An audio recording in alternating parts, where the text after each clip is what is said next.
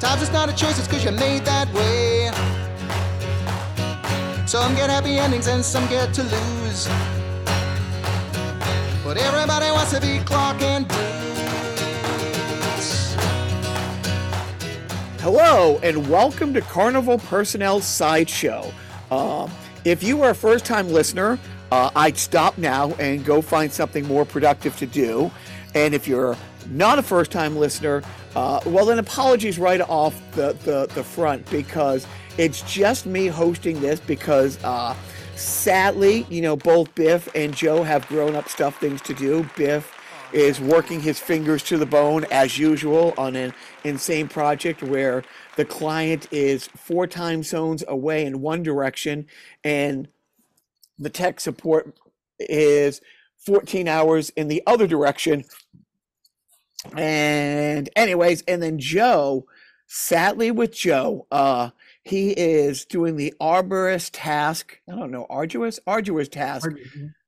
of packing up the Lyceum.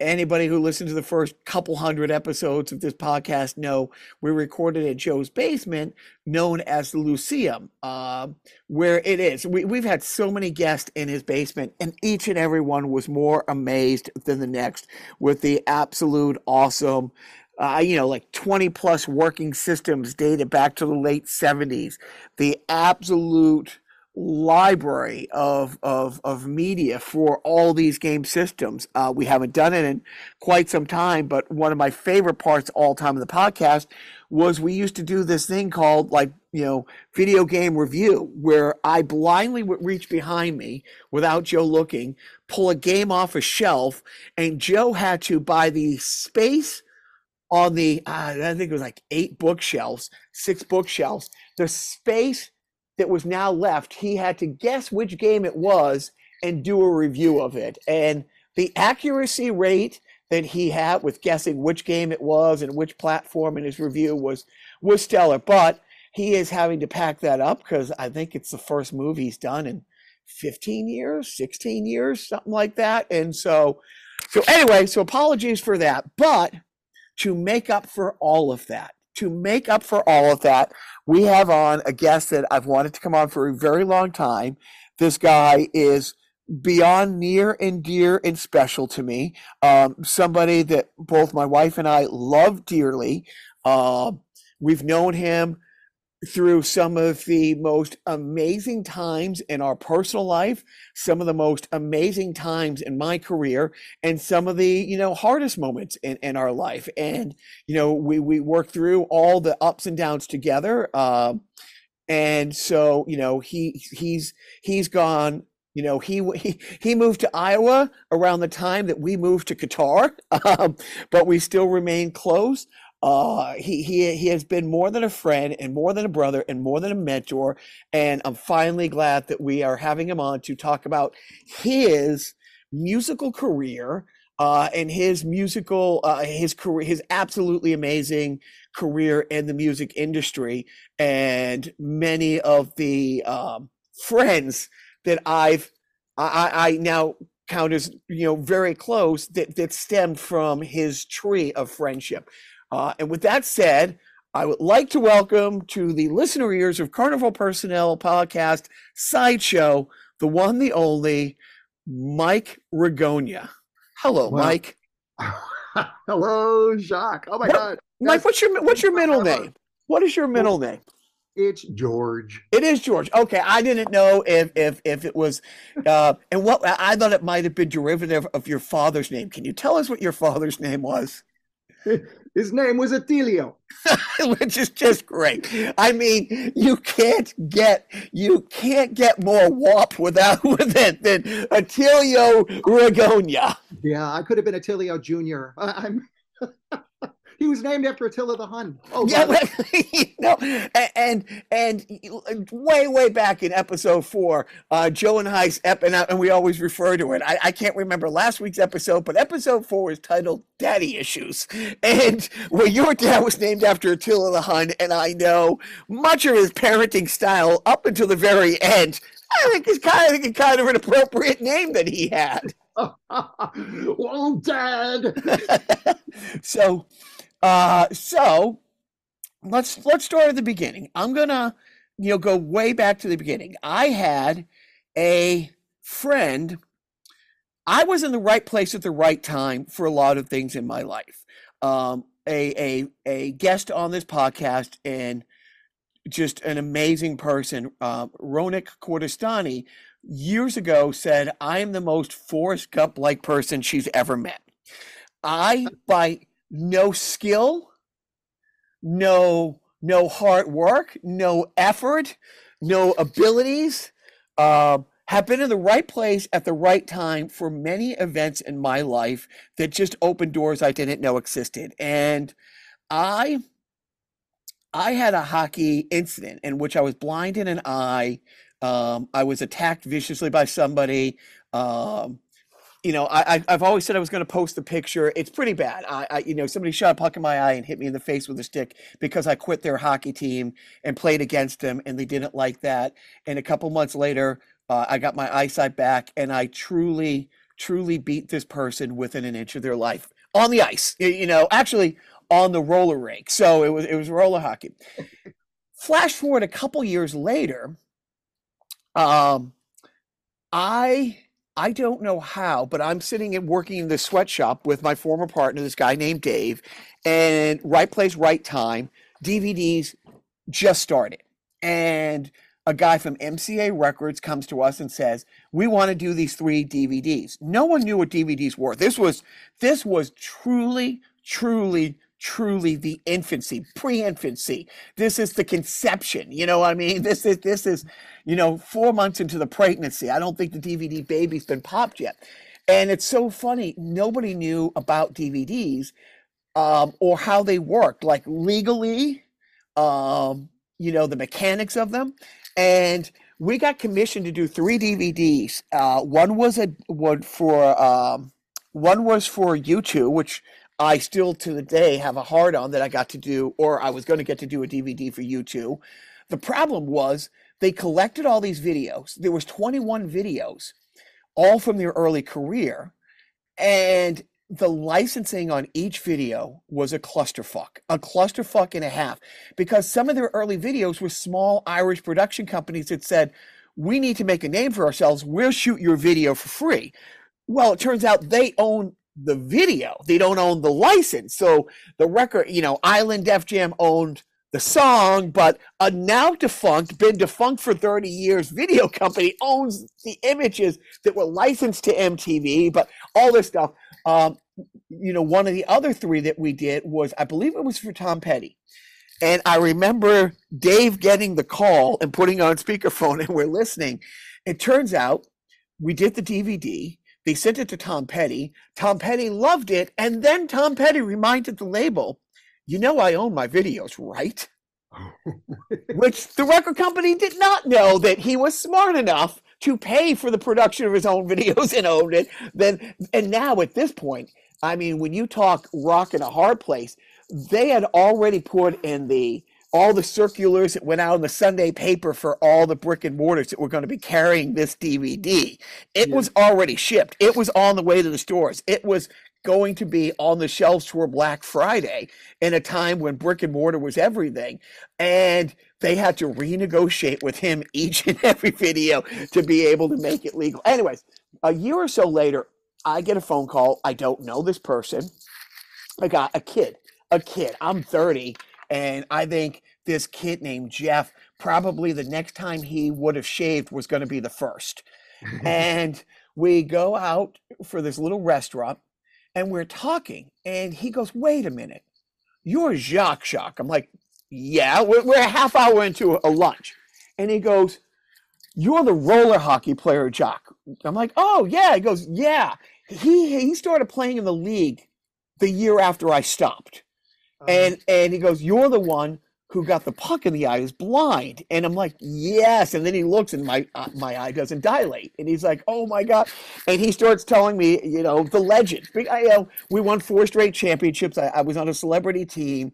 I'm not bragging about this because I'm 3 years removed from playing real hockey, like real hockey. on a high-ish level. Now playing roller hockey in Reseda, California, on a Tuesday night, and with a bunch of celebrities. But like the legend of me being blind in an eye and still playing a couple weeks later, me beating the kid nearly to death, and so we formed this fast friendship. And he tells me, and I will never forget. He goes, "I just got the job as the DVD guy at Universal. I can't spell DVD," he jokingly says. About a week later, he brokers, puts together a meeting, and I think I'm going to go meet his boss. He walked me into a conference room with 11 people around a table, Ugh. and it's the heads of all the different labels. This is at the height of Napster killing the music industry. And the music industry came up with the idea that each executive was going to lock arms, go down to the ocean, and try to hold the waves back. That was their first plan Good analogy. for attacking Napster. And then the second phase was, why don't we come up with DVDs? Because at the time they thought, oh, those can't be hacked. And they signed it over. They gave me the keys to the kingdom. At that meeting, I met a woman who I would go on to absolutely love and adore, named Karen Sherlock, who became, a friend like no other, a mentor like no other.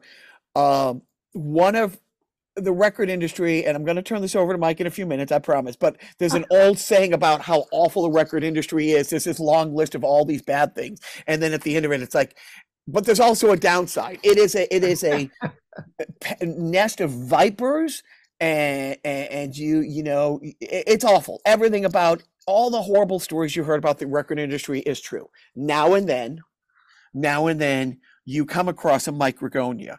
You come across a Karen Sherlock. You come across, other people that, we might mention by name as we go along. But so Karen, was great. I met her at that meeting. I have to go back to my office, and I'm a rock star because I walk in with this huge deal. I'm given the entire vault.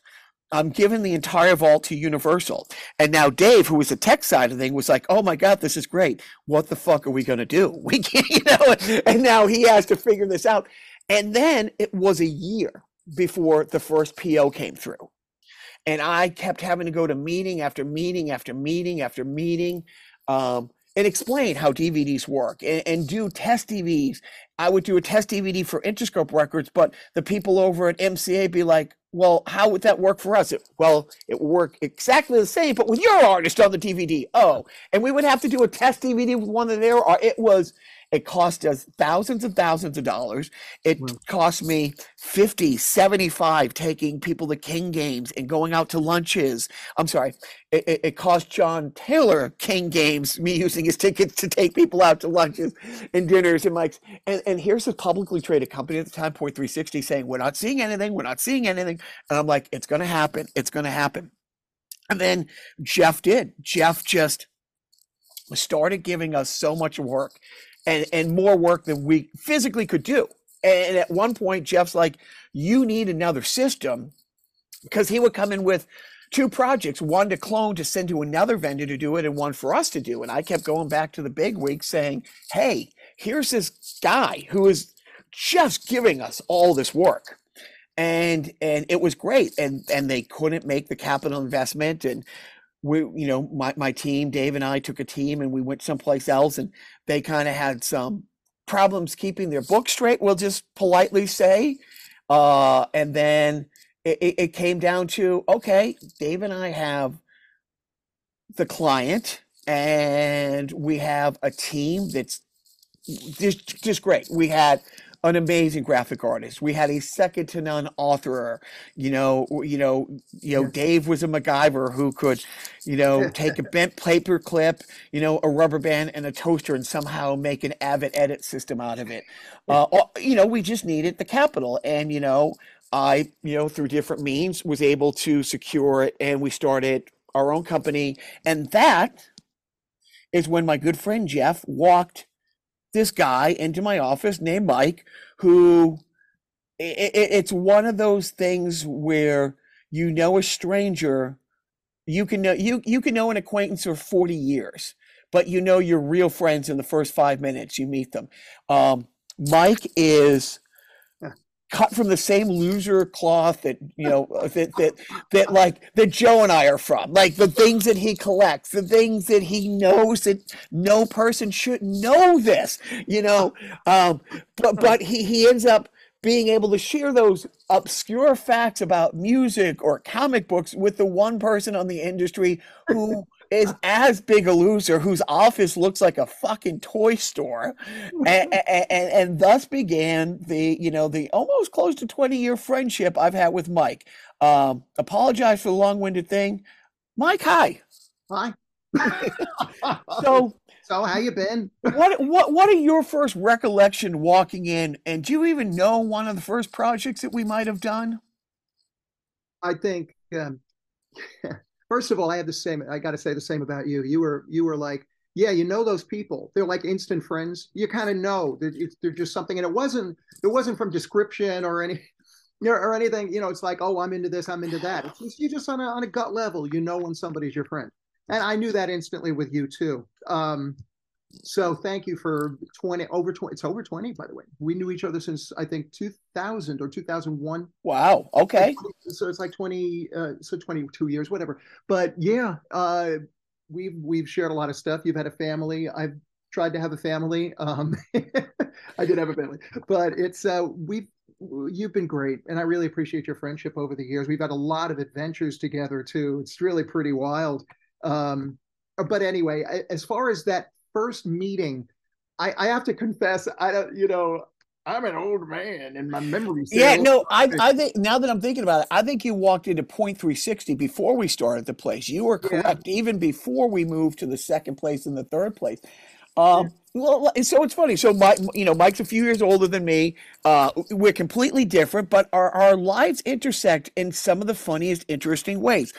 I'm a big comic book guy. Mike, in his youth, and I don't know if it was one of your first paid gigs. Mike, I'm going to lean on you when I post this podcast to follow up on Twitter and maybe Instagram and post some of the things I'm going to ask you to post. You probably still have at your fingertips the album cover, and I mean album. This is back. I think this predates maybe even 8 tracks. You wrote a song for the Spider-Man theme 1974, 75 album. 75 album. I don't know if I saw this at your home or at an office. It's a very iconic picture from the 70s. It might be the most quintessential photo, or the quintessential cell from a comic and the 70s era of Spider-Man, where here's Peter Parker standing dressed as a kid looking into a mirror and seeing Spider-Man, and he's holding the Spider-Man suit in his hand, but in his reflection he's in the Spider-Man outfit. And in the 70s, bands were putting out theme albums and comic books would put out these theme albums, and I think you wrote the song like Peter Stays and Spidey Goes. Am I correct? Yeah, Peter Stays and Spider-Man Goes. Yep. Would somebody call me Peter Parker before I go insane? You see, this other guy that I've been lately forgot he had a name. I find super strength and fame ain't all that they're cracked up to be, 'cause the only one that they don't help is me. And the spider's web flew through the air, and it landed on Peter Parker, who didn't even know it was there. As Spider-Man, I learned about those tangled webs we weave. As Peter, I wanna live my life, and it's either him or me. So Peter stays, and the Spider-Man goes. But the spider is only human, and Peter says it's time to spin a web of his own. It's like fighting both sides of a mirror. Well, this crazy war's got me weary, and I can't fight anymore. And John Romita, you want me to go? John Romita did the cover, and it was really amazing because I was I was a DC fan. Like Jacques, I was a huge DC fan. So I very rarely crossed into Marvel territory. I probably just made a lot of enemies there, but sorry about that.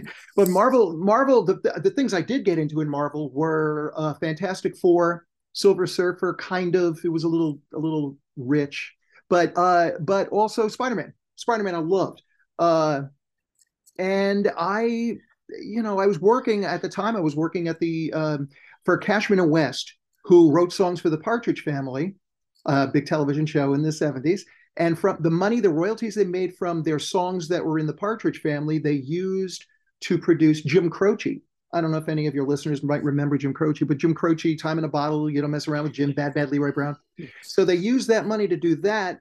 And they also eventually, well, they were producing other acts, Henry Gross, and the money that they made from that, from the Partridge Family royalties, which paid for the Jim Croce initial album, which, by the way, was rejected by every label. I know. Everybody, right? Rejected it. Absolutely everybody. The only reason why the Jim Croce album came out is because Cashman and West were also Terry Cashman and Tommy West. They were also they were also they were also an artist. They were also artists, Cashman and West, on ABC Dunhill. So the only reason why Jim has a deal is because they went to Jay Lasker, who was running the company, and said, "Hey, would you please put this record out? We can't get this placed anywhere." And they treated it like, "Yeah, we'll do you a favor because we really believe in you. We really love you." And then it turned out, it's a top 10 selling album of the '70s. Yeah. And sadly, it gets released and he dies within a year. And I want to say. There were 3 albums. And three albums. Okay. Before the third one came out, and right after Bad Bad Leroy Brown was. Okay. Yeah, that's when that happened. He recorded I Got a Name for, oh God, what was the movie? It was a movie. Great American something. Right. It was about stock car racing. But anyway, that's was the other point. So let me cut to the chase. I'm sorry, that was a very tangential, long-winded way to get to the label Life Song. So I had worked after school at Cashman and West's office, and I was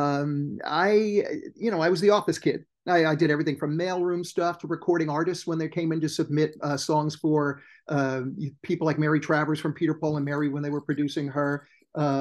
When artists would come in and submit, they wanted to be produced by Cashman and West, like Livingston Taylor, Aztec Two Step. I don't know if anybody knows of any of these people, but anyway, there were a bunch of acts which came into the office for that. They produced a guy named Adam Miller, who was another Partridge Family artist, and they took the royalties from those records that they had. Some were hits, some were not. Henry Gross was the biggest hit, and then they ended up starting Life Song Records.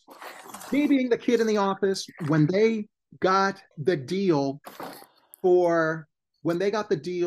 to do an album themed on Spider-Man, they said, and because I was a songwriter and they were developing me as a songwriter and a recording artist, like a kid artist, but they didn't really want me to be out there with records because Cashman and West both grew up on Frankie Lyman. And, they were just thinking, oh, kids, they kill themselves if they have any kind of fame or anything like that.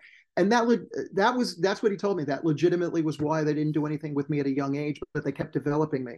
So, but here was an opportunity where behind the scenes, I could have a song or two, or possibly even record on the album, but that never happened. But I did write this song, Peter Stays and Spider-Man Goes, based on the key line in there is like, the key line is, it's like fighting both sides of a mirror, which is what the concept of the album cover is. Right. And the cover, and also, that was my life. That's like a teenager growing up. It's like fighting both sides of a mirror. You can't win. No, I mean, that's the great thing about Spider-Man that we've heard Stan Lee say a billion times is Spider-Man could be anybody, and anybody could relate to it. And the fact that he was a kid is something that Stan Lee always loved, because all superheroes were older. I think the median age of a superhero at the time, Batman is always like perpetually like 29 years old and stuff like that.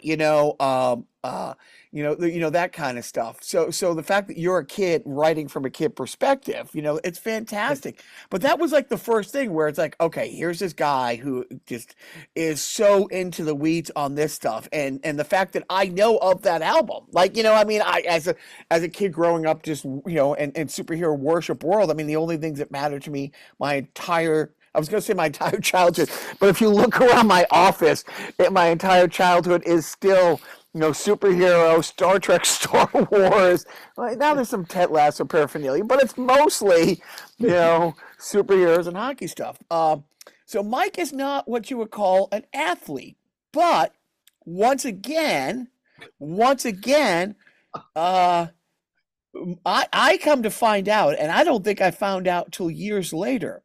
I want to say Mike's next big thing in my book, and he had other successes in between Peter Stays and Spidey Goes, is I want to say that Mike wrote the jingle or the theme song for the 1980 New Jersey Devils. Oh, yeah. Well, was it 1980? It was 1984. 1984, we recorded it at Jimmy Ryan's house. Jimmy Ryan's recording studio. Jimmy Ryan is the guy who does the guitar lead in You're So Vain. Carly Simon, he was her guitar player for years and years, and that's where he mainly got his fame from. He was also part of a group called the Critters. I'm getting tangential again. New Jersey Devils. It's like a ripoff of the Michael Jackson. Was it a commercial or was it an in-house I think I don't know how they used it, honestly. I know they didn't use it as a commercial. Well, you ended up at one point years ago finding it, and you got me a copy, and I ended up you did a new. Am I back on the meth? Did you end up doing an anthem for the New Jersey Devils? It was no. We pitched that spot. And they used it for something, but I don't know. No. I mean, did I have you sing a national anthem for the Devils at one point? Oh, God, yeah, that's where you're going. Yeah, I did. You did. You had. Okay, well, no, I think you sent me that recording. And usually I get celebrities to do it, but I was able to circle back to the New Jersey Devils and say, hey, this guy was there at the birth of the Devils. This guy is Mr. Devil. And I sent them. Somehow you had that link to that song, whether they used it in-house or the commercial, but you had, and the person who ended up, I ended up booking it through, Boss, has been with the Devils since like day one. Nice. They remembered it, and they're like, yeah, we're going to get this guy in here to do an anthem. That's sweet. Oh, that's great. So a lot of the listeners are my beloved F&H guys, and they will all know this. I believe it was 83 or 84 that Wayne Gretzky, it's one of the few times he was on the negative side of a PR thing. He had referred to the New Jersey Devils as a Mickey Mouse organization, which did not sit well with the fan base of New Jersey. He was right. I mean, they were the epitome. The term dumpster fire that is so widely used now, I believe originated, in referring to the early 80s New Jersey Devils. And what's really funny is one of the teams that I played on, I'm going to say 88, 89, 86, somewhere in there. I played for a team called the Northeast Junior Devils. Technically, the rink is on the border of Nashua, New Hampshire, and Kingborough, Mass. But we were listed as a Nashua team. It was a junior B team out of Nashua. Technically, the rinks, it's like one of those things, like the New York Giants playing the Meadowlands in New Jersey. But we got the hand-me-downs from the New Jersey Devils minor league team. So, so all the, elbow pad, shoulder pad, like everything that didn't, wouldn't pass mustard for their AHL team, came down the pike to us.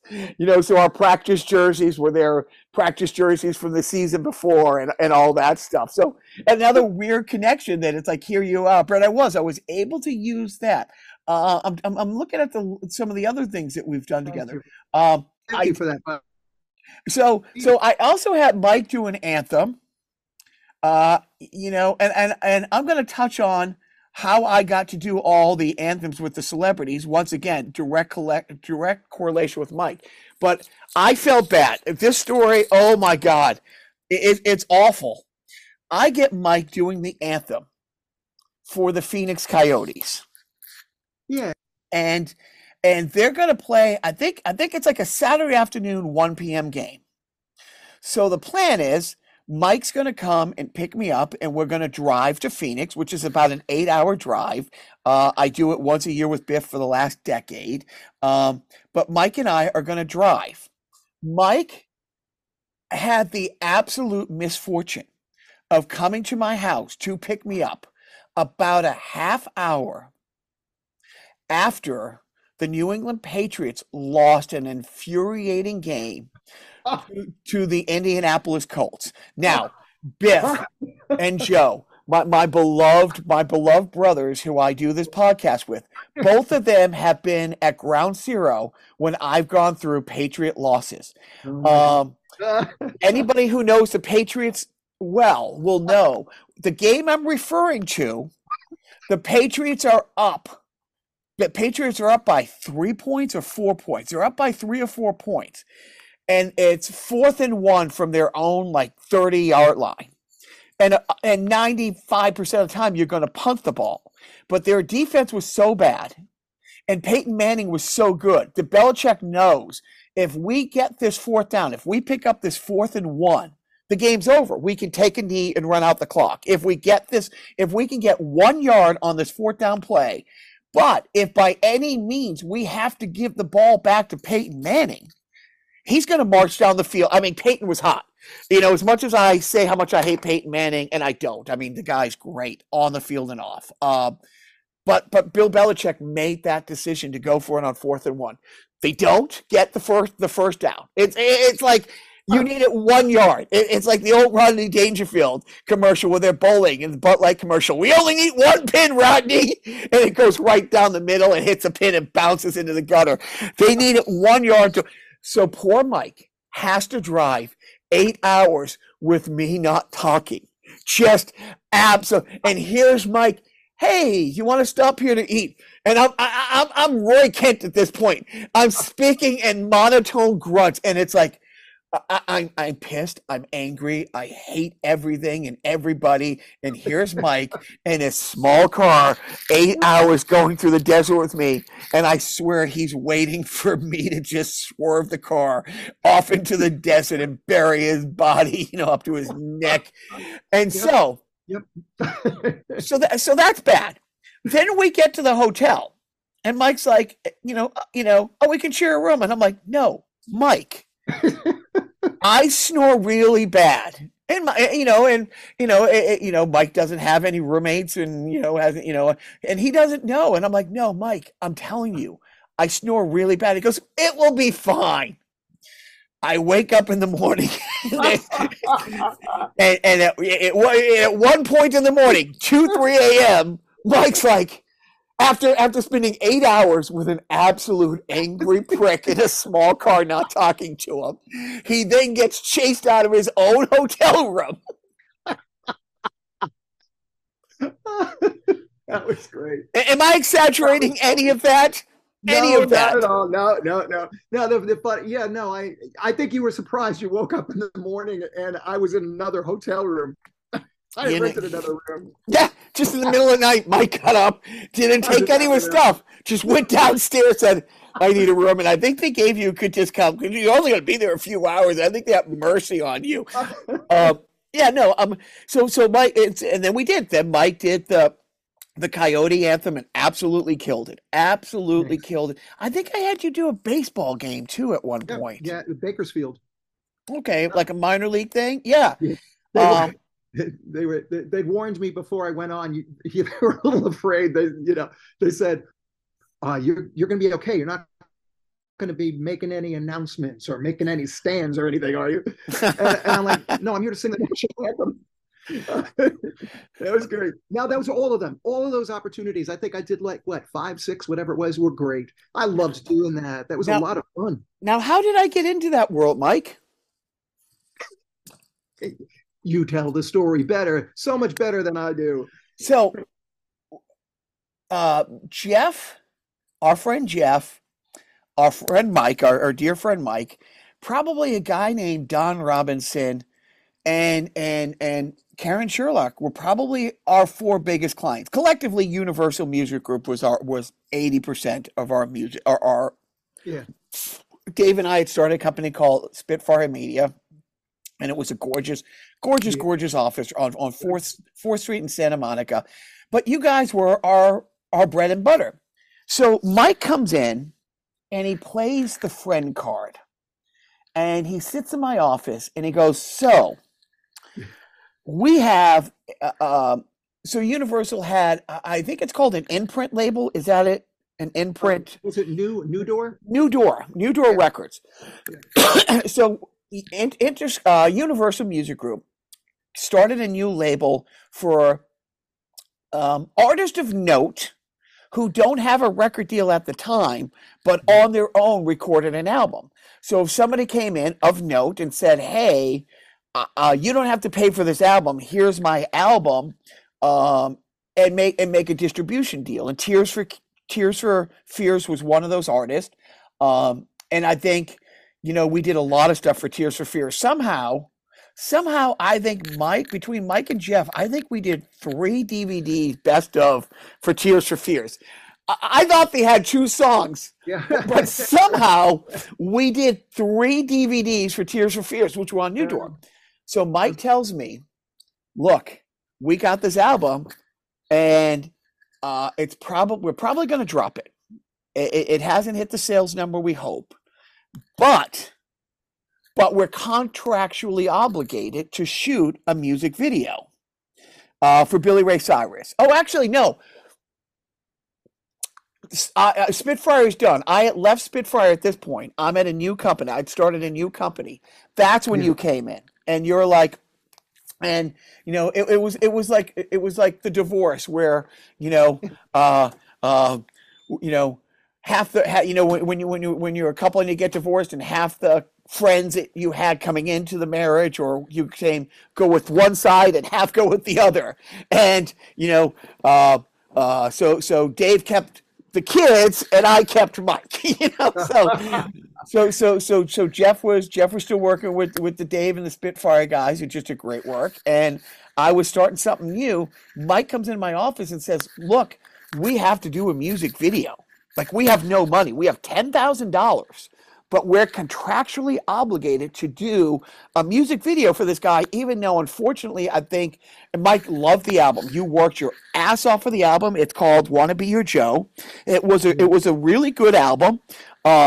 I don't think it got the backing from the people it needed to get the backing from, but you came to me and said, "Will you do this music video?" And I'm like, I haven't done a music video in like 15 years at that point, but you knew I had background producing music videos, some that made it to MTV. So, when I came out of film school, I had a friend named Greg who just did a movie, who came from music video world. He was a ghostwriter. He wrote all the Britney Spears for Gregory Dark. When Gregory Dark went from porn to directing music videos, he hired Greg to write all these Britney Spears videos. So Greg was always a bridesmaid, never got a chance to direct the video. So he said, "Well, I just did this movie. It's a fun movie called Greetings from the Shore that starred Paul Savino." But he had like 15,000 feet of film left over, which that film was more than the budget that Interscope or Universal had for the whole picture. So between the film that he had and the $10,000 from Universal, and then Greg threw in some money, and I pulled a lot of favors, we shot this music video for Billy Ray Cyrus.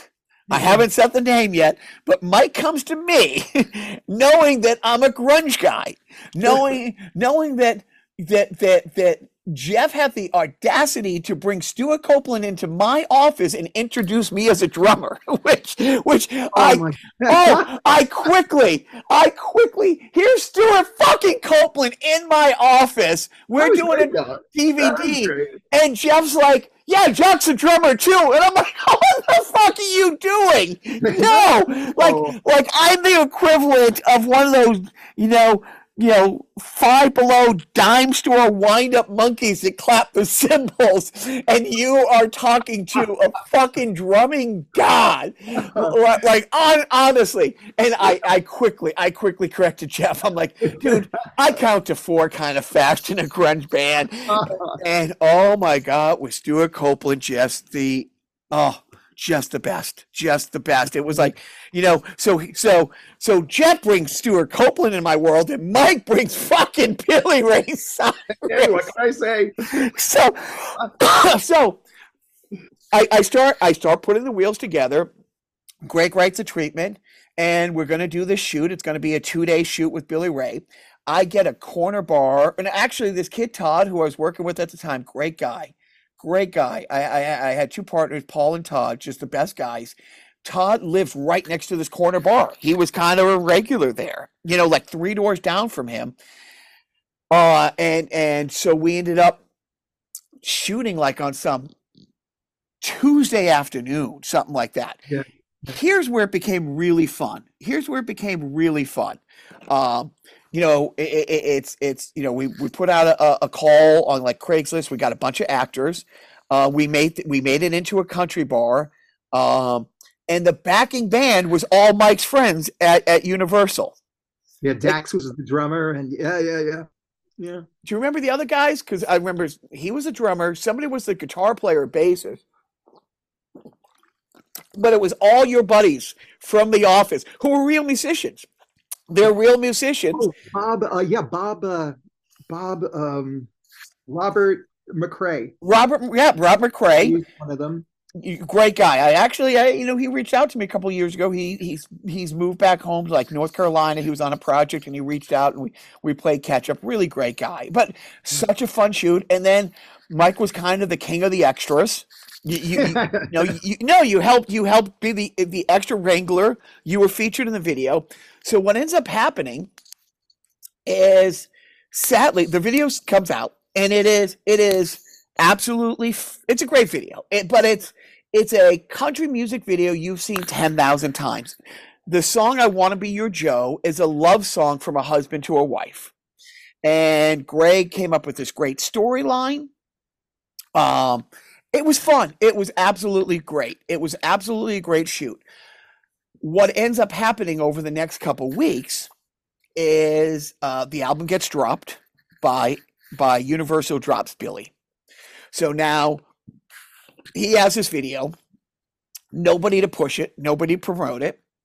And that's it. And at the time, him and one of his daughters and Miley had the same management company, and there were some disagreements where, it must have been an awkward time because the management company is going to keep managing Miley, who's a minor, who needs Billy to sign off on them to continue managing her, but drop him as a client. Right. So here's Billy getting ready to do a summer tour with no manager and no client, no manager, no label, and this new video. Also, at the time, Billy tells me flat out, the guy who is head of programming at CMT does not like him. I did not know this at the time. God. When Achy Breaky went number 1, it went number 1 on every chart around the world except country in the United States. It went number 1 everywhere except country in the United States because the guy who was head of programming at the time for like Clear Channel, whatever the big conglomerate was, did not think pop and country should ever intermix. That was a big fucking no-no. And this guy did not like Billy Ray Cyrus. The whole world loved that song. He did a stadium tour. It went number 1 in every fucking chart except country. Now, and I'm not being a smart mouth when I say this, Achy Breaky, it's on all the lists for the worst songs and for this or that. That song made country pop. It was the first time that it merged pop and country like that. And so all the pop country artists who came after that, he literally laid on the barbed wire for you to walk over, to do Yeah, it. that's a good way to put it. Jacques, I went through the similar thing when I was part of a male duo, country duo called The Almost Brothers. Almost Brothers. We had it was all set up. I mean, there were stations that really loved our singles, and our album sold 10,000 copies, regardless of not having like huge hits. We had local regional hits, but the point is that it was right at that time when Big Hats had come back, because there was a lot of Nash Vegas. There was a lot of, Dolly Parton and Kenny Rogers and all of that, and Dan Seals. So country had been already, trying to transition to pop. But every time it tries to transition to pop, here come the Big Hats. Right. So that was that period. I know exactly what Billy Ray. But Billy Ray, to your other point, though, you are exactly right.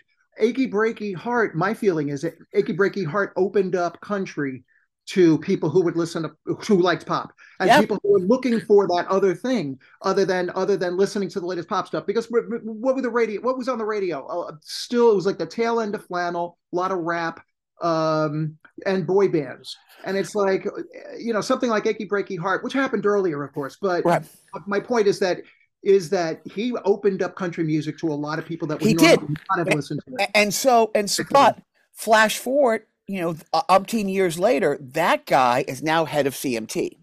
And it doesn't matter if Billy Ray had walked in with Smells Like Teen Spirit in 1991. This guy wasn't going to play it. Yeah. So I don't know Billy that well. I spent a few days with him. Absolutely a great guy. Absolutely was great.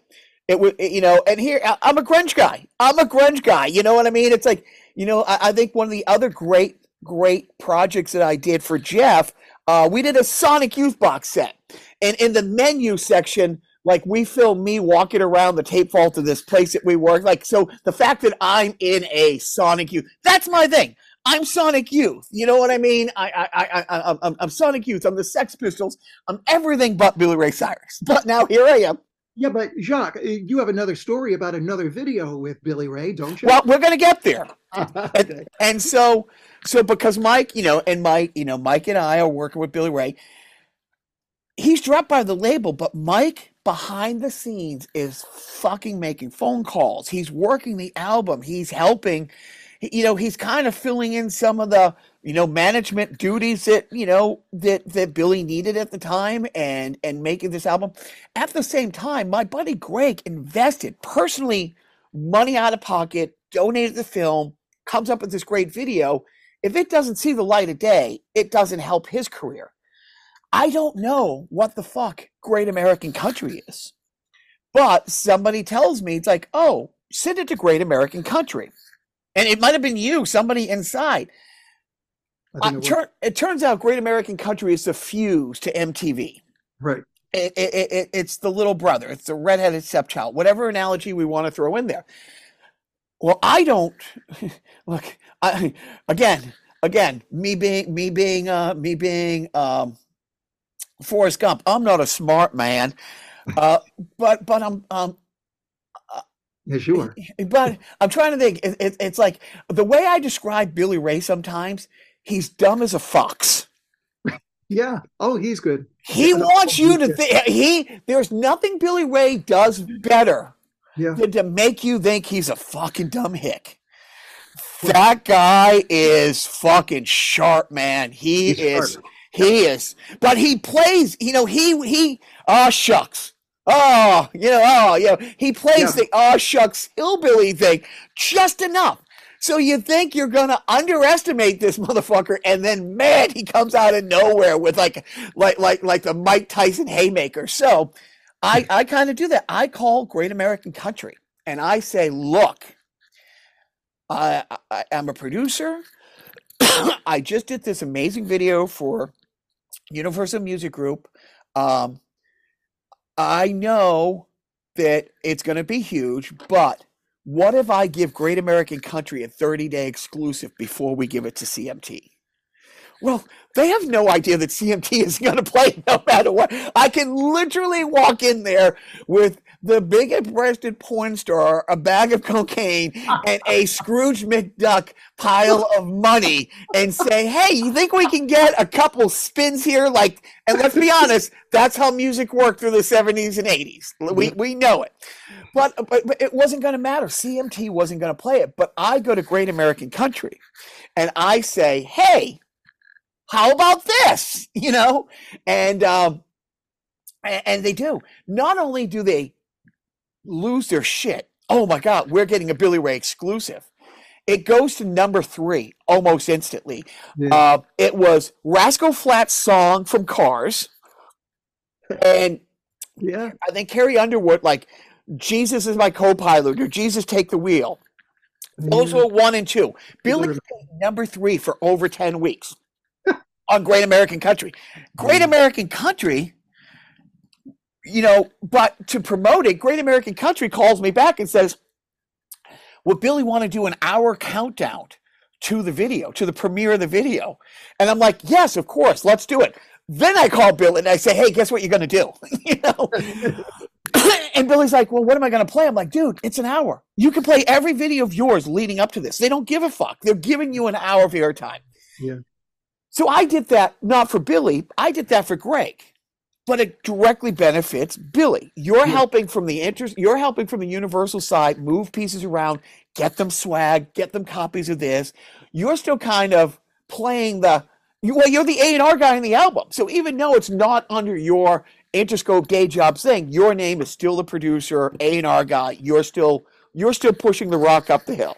Yeah, I mean that's nice of you. I didn't get the producer credit, although there's a track on there called "Kicking the Gas." Yes, bonus track. I did co-produce that with Billy in the studio at the Universal Mastering studio. Oh, we recorded it there. Yeah. So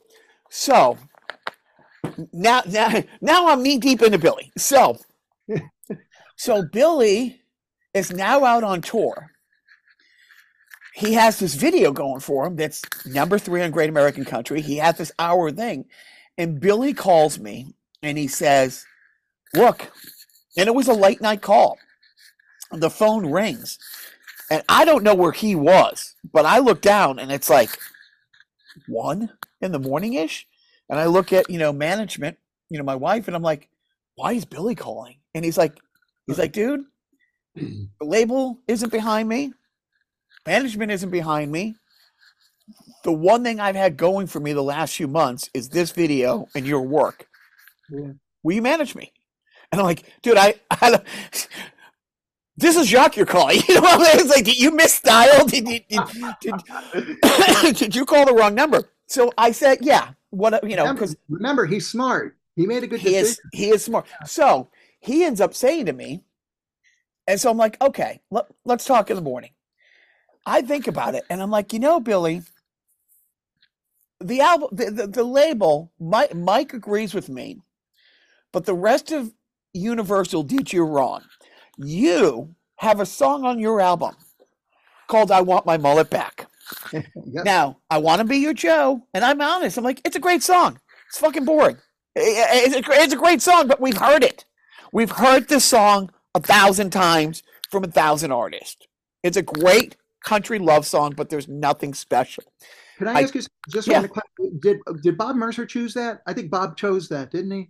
I don't know, but Bob Mercer, I have him on my notes. We are going to get to Bob Mercer. Right. So I say to Billy, okay, you've been made fun of the last 20 years because of your mullet, but you fucking have the cojones to write a love song to the mullet? Dude. And I tell him, I'm like, dude, mullet is the first cousin to hockey hair. Yeah. I said, I got some friends around the NHL, different places that I can have you do something. Why don't you come over tomorrow? We're going to shoot a music video for the mullet song. He's like, what? What are you talking about? YouTube was brand fucking you. I mean, honestly, again, here's another Forrest Gump moment where YouTube is in its infancy. Yeah. And I'm like, dude, there's no more barrier to entry. You're gonna. And I call my friend Matt, who worked for me, who worked with me. I shouldn't say for me. Another great kid, a fucking sweetheart, hardworking son of a bitch, cool kid. I'm like, hey, I know you shoot stuff. Come over. We're gonna shoot this music video. Billy shows up, blind, cold, no entourage, nobody. Just Billy comes to my house, and I live, I live right on the line of Venice and Marina del Rey, right at the Venice Pier. He's wearing a T-shirt that says like "Pro Mullet," Right. and I think about it that night. I don't know what I'm going to do when he gets there, but I ran to a store, got a couple mullet wigs. Matt and his friend, he brings a friend of his, and we start right at the Venice Pier. We walk a mile down Venice Boulevard, and we come back. That's it. And we shoot it as like kind of a rap video where Billy is playing his guitar and he's flanked by his mullet wearing posse guys. I'm one of the two mullet wearers. I was going to say, who was that? And I'm holding, because it's kind of a rap video, you got to have like, the boombox blaring. Here I'm holding a pink Hello Kitty boombox as we walk 1 mile down and then come back. And then, our friend Diane, who's living with us at the time, she is also in film school. So she has some access to gear. So Billy goes home. And Billy, he's going on tour like the next day or the day after. Now he puts me in contact with his brother, Mick. When you see Billy Ray Cyrus on a TV show playing that, oh, shucks, salt of the earth, just good-natured guy, he's playing his brother, Mick. Like Mick is the guy that Billy portrays on screen all the time. Mick, truly, aside from being a Minnesota Viking fan, everybody has their flaws. I would gladly lay down in traffic for Mick. Nicest guy I've got to work with, maybe ever in music. Straight shooter. His wife, who's a big PR person in the country world, like a huge PR person in the country world. The two of them, I want to say power couple, but Mick ain't a ladder climbing, stab somebody back. He tormented Smiley, and when she was young, and I mean, for no other reason than he was going to shield her from the bullshit as long as he possibly could. You know what I mean? Let her be a kid as long as she could be a kid in that world. Anyways, yeah. So Billy comes, shoots a video, he goes, and then I reach out to Mick. I'm like, if you play this in concert, you could just shoot it and send it to me. Send me whatever you have. So over the next couple of weeks, I get all these high 8 tapes, and Matt edits together this music video. And I bring it over to Billy's house, and Billy just loses his shit. Just absolute. And then he hands me this book. It's a history of mullets. It's a fun little, like maybe 30-page book. He's the last page. And he's like the patron saint of mullets at it. And it's like, can we put this picture in the video? I'm like, motherfucker, why didn't you give me this to start with? Of course we're going to put this in. So the video fade. Dude, I put it up on YouTube. It has like, again, not everybody knows what YouTube is. Hundreds of thousands of hits. Yeah. And in a matter of days. Billy's daughter, who's now a big success, Noah Cyrus, she would not go to school in the morning unless he played the video for her for like a month. Oh. And so now so at the same kind of time, this is happening. We end up, so now I send it out to the NHL, and this is why you got to do the anthems. Cause now I didn't know about it, but I'm like, hey, let me send it to, I had a friend or a friend, a contact for the Phoenix Coyotes, which is why you got to do the Phoenix Coyotes. So I send it to them. They fucking love it. And like, we want to do a mullet night. So I have Billy come and do a national anthem. And in between the first and second period, he, and I think you had these guitars in your office. They were going to do a promotion. It never happened. You have these signed Billy Ray guitars. That's right. That's right. And so I book him to do it. They fly us out there, pick us up, and it's just Billy and I. It's Billy, Mick, and I. It's just Billy, Mick, and I. Like Billy's right hand guy, his valet, his go to guy, his muscle, his brother, his everything. And we go out, and it's awesome. He sings the anthem. Love or hate his songs that he puts out, whatever. I've now done over 100 celebrity anthems in NASCAR, NFL, baseball, everywhere in between, second to none. And the reason his anthem is so fucking good is he believes it. Like it is not a song to him. It literally comes from the heart, and it's special. Yeah.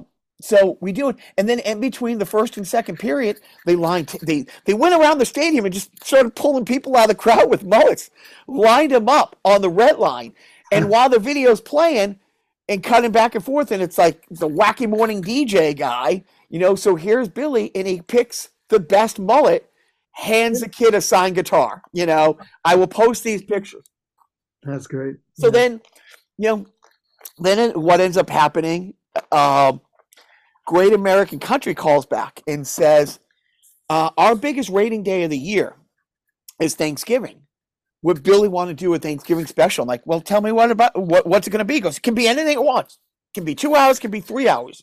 Because the video did so well, I'm like, yes, 100% we will do the Thanksgiving special. Yeah. Then I call Billy and I say, hey, you're doing this, you're going to do this special. And so now we're in the thick of things. So I had so much fun doing that anthem. I didn't know what I was fucking doing. I just started blindly calling teams around the NFL and saying, hey, do you want Billy Ray Cyrus to come do your anthem? Some of them are national TV. You're singing in front of 100,000 people, 80,000 people. It's a fun weekend. You're flying first class. They pick you up in a limo, all this shit. And I'll do a whole show one day going through the 20 I did with Billy Ray. Each one was better than the next. You're not supposed to have that much fun doing this shit. We're getting on a plane once, and Billy's like, hey, what's going on with the Thanksgiving special? When are they sending a script? I call Great American Country when we land. I'm like, hey, you said we're going to shoot this early October. It's late September. What are we doing about our script? Oh, we're sorry about the confusion. We thought you were writing the script. Oh, geez. I didn't know that. Neither did I. Guess who wrote the script? Did you write it? Yeah, so I talked to Billy, and we're like, okay, well, we came up with this. We'll make Thanksgiving dinner at his house. It will go sideways. They'll order takeout type thing. But they told us we can do whatever we want. So Billy, Matt, and I ended up shooting 3 more videos off that album. Is that right? We just went. Saw them. I gotta check that out. I never knew. We just went and shot it. It was Turkey Day with Billy Ray. And it's funny because just recently, Noah Cyrus is now blown up. I get a call from Noah Cyrus's album. We shot a music video, and one of the music videos was a love song from Billy to Miley about watching her grow up. And so for the early footage of Miley, we used Noah and Billy. That's wild. So here's Sony Records calling me a couple months ago saying, do you have that footage? Because we want to use that footage in a new video. I don't. I looked everywhere. It cost me a few $100 to have somebody go through this storage and all this stuff back in LA. The camera guy thinks he has it, but just doesn't have the time to go through hundreds of hours of old tape in the storage and see if we can find it. But we did. So we ended up shooting. I got to meet Billy's mom. So, we flew to Nashville. I spent the week on Billy's ranch.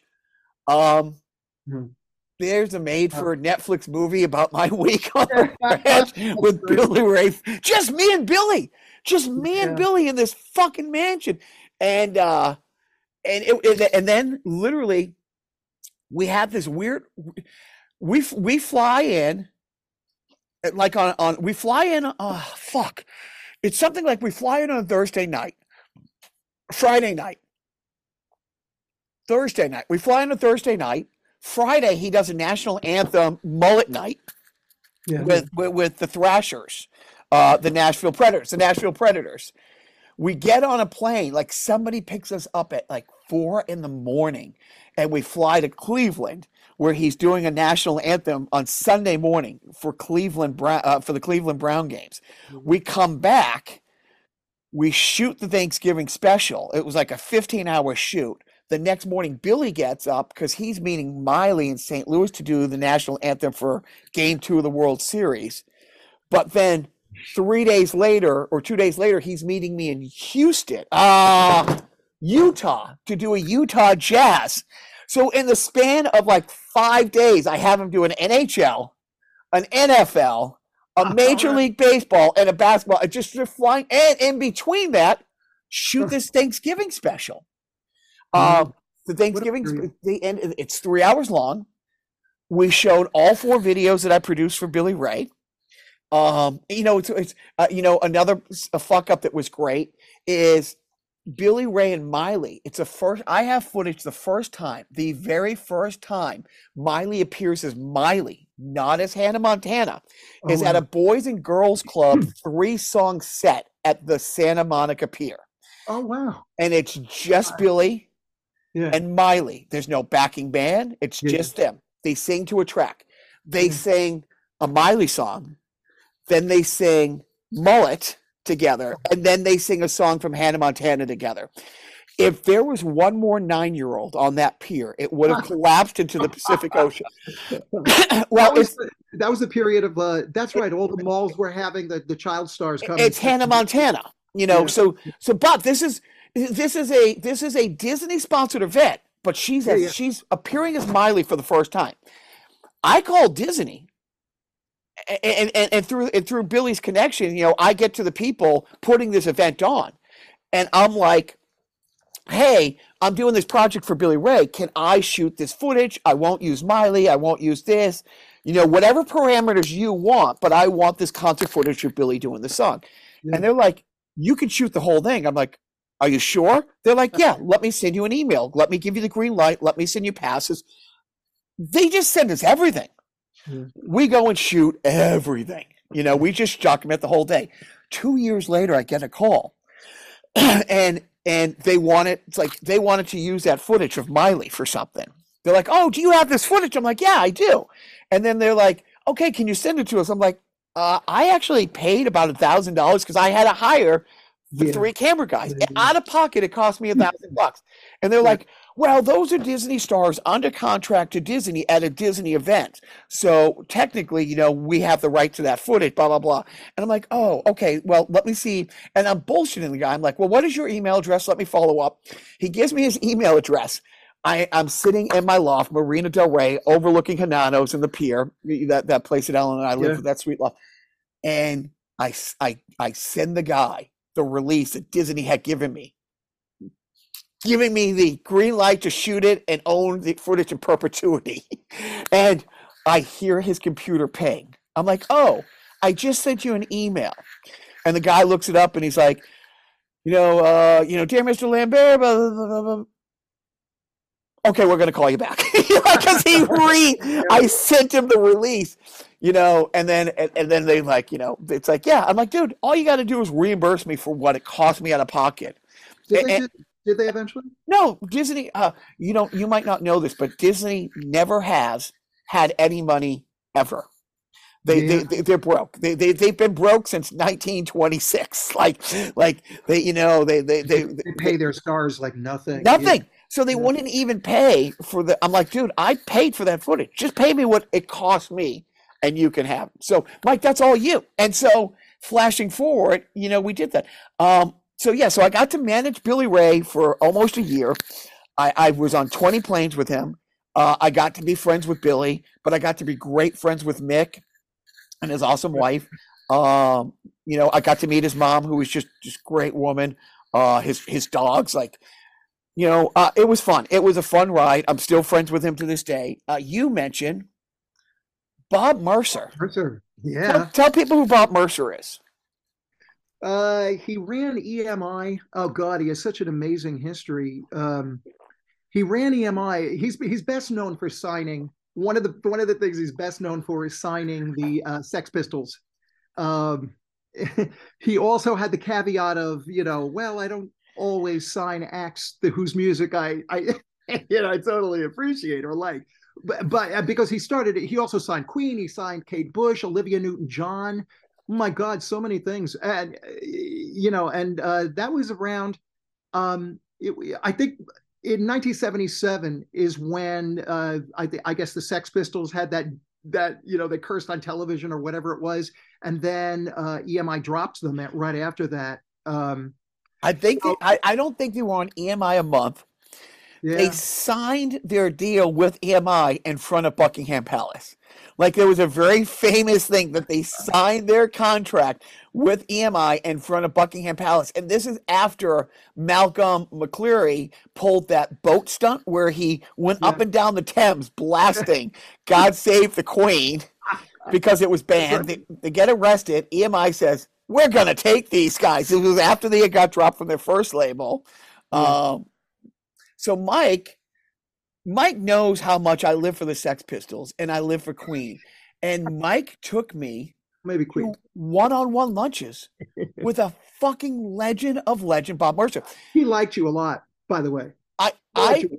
I, of all the rock and roll stories I've heard firsthand, Bob Mercer, okay, I live for the Sex Pistols. Live for the Sex Pistols. Fuck that, take that all off the table. The thing that Bob Mercer did that deserves to be a movie that I've written a spec treatment for, that I've tried to push and push and push. We were in a little Italian restaurant, I think walking distance or pretty close to the Capitol Record Building. You're over at Capitol at the time. We Yeah. go out to lunch with Bob. We shut the restaurant down. It's an hour lunch. It goes 3-4 hours. I don't know how much food Bob ate, but Yeah, the munchies. let's say driving home from that lunch was probably ill-advised. If this was the Uber era, I would have left my car there and Ubered home. Yeah. It's like pick a lane. Well, if they stayed in one place, I would. Anyways, it's no secret that Bob was on medicinal marijuana. And we had there was some beverages involved, but Bob might have created the music video genre. And Bob Mercer tells me and Mike the most amazing story ever. Bohemian Rhapsody comes out. Nobody will play a 7-minute song. Nobody's going to fucking play a 7-minute song. But he wants to get them on top of the pops. He knows it will break. The only way you get on top of the pops if it's a number one song. So this wasn't the most original thing because people had done this before, but Bob hired a bunch of housewives to go to every record store around London and buy the album. It got no airplay, but yet was the number one song, the number one selling record in England. Well, Top of the Pops says, we want them on to play the song. You can't do that song live in a small studio with Queen. You know what I mean? They're not a small studio. Look, when we did the Police thing with Stuart Copeland walked into my office, a PAL 3/4 from 1978, the old gray whistle test. And Sting's eyes, he has to wear sunglasses because his eyes got infected from the makeup because he had shot Dune the day before. Right. Oh God. And it's just the three of them in a cable access studio. And here's Stuart Copeland playing a fucking 4-piece drum set. A fucking 4-piece 2-cymbal drum set. And I say to Stuart, it's like, to see you play in a small stripped down set. He goes, no, that wasn't stripped down. That was my drum kit. But as we got bigger, the company kept sending me more and more drums. It's like, he goes, you look at the footage from the tour we did for Ghost in the Machine. I only hit the same 4 drums. 99% of the beats were played on the same 4 drums. Yeah. And the same 2 cymbals. Anyways, but you can't do that with Queen. Hear it. Yeah. Yeah, Queen can't play in a fucking cable access studio. But the rule is you can only be on top. They'll only show a video on Top of the Pops if it's a number one song and you're not available because you're on tour. So Mercer, that fucking cheeky bastard, books a fictitious tour. Just books studios in just books venues in the U.S. No intention of showing up, sending deposits to lock the studio to book this fictitious tour, because what's going to happen when that song hits Top of the Pops? They're going to make that money back 100 times over. And that's what really made Queen Queen. The Bohemian Rhapsody video saw the light. So that's what they shot the Bohemian Rhapsody video for, to be played on Top of the Pop. And here's fucking Bob Mercer and this little Italian restaurant telling me and you the story. And every 2 minutes, I have to pick my fucking jaw up off the ground. And I'm like, holy shit, the shit that I've heard. So Mike goes from Universal over to Capitol, and so did Bob. That's how that works. Bob went over. I think he was there. He was there after I'd gone over. Okay, and that's why you and I were with him. Yeah. But we had I thought because of New Door. I thought we met with him before. Oh no, we had met with him several times, but this particular lunch where he tells me, how he fucked over Top of the Pops, the absolute charts, how he manipulated the system. It was like, holy fuck, is this just absolutely? And it's firsthand. It wasn't, a guy at the label, somebody else. Like, no, this is how we did it. This is how we booked it. I hired this guy to book the tour. We wrote the checks. We sent the checks to go to the venues just long enough, and then they canceled a lot of the checks because they just needed Top of the Pops people to verify that they were going to be out of the country on a tour.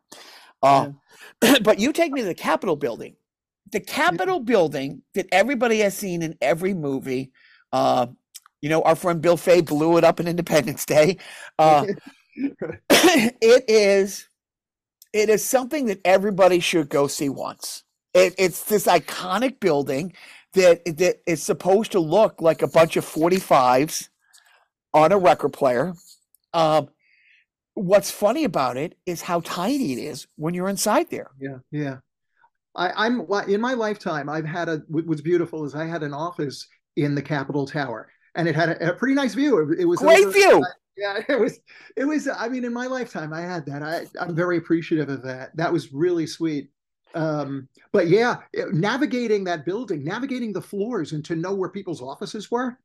There's nothing definitive because it was all pretty generic, top to bottom. Right. That studio, but of course, the studio is really an addition to the Capitol Tower. Oh, that studio, gorgeous. One of the best studios ever created was in that building. Also, I don't know.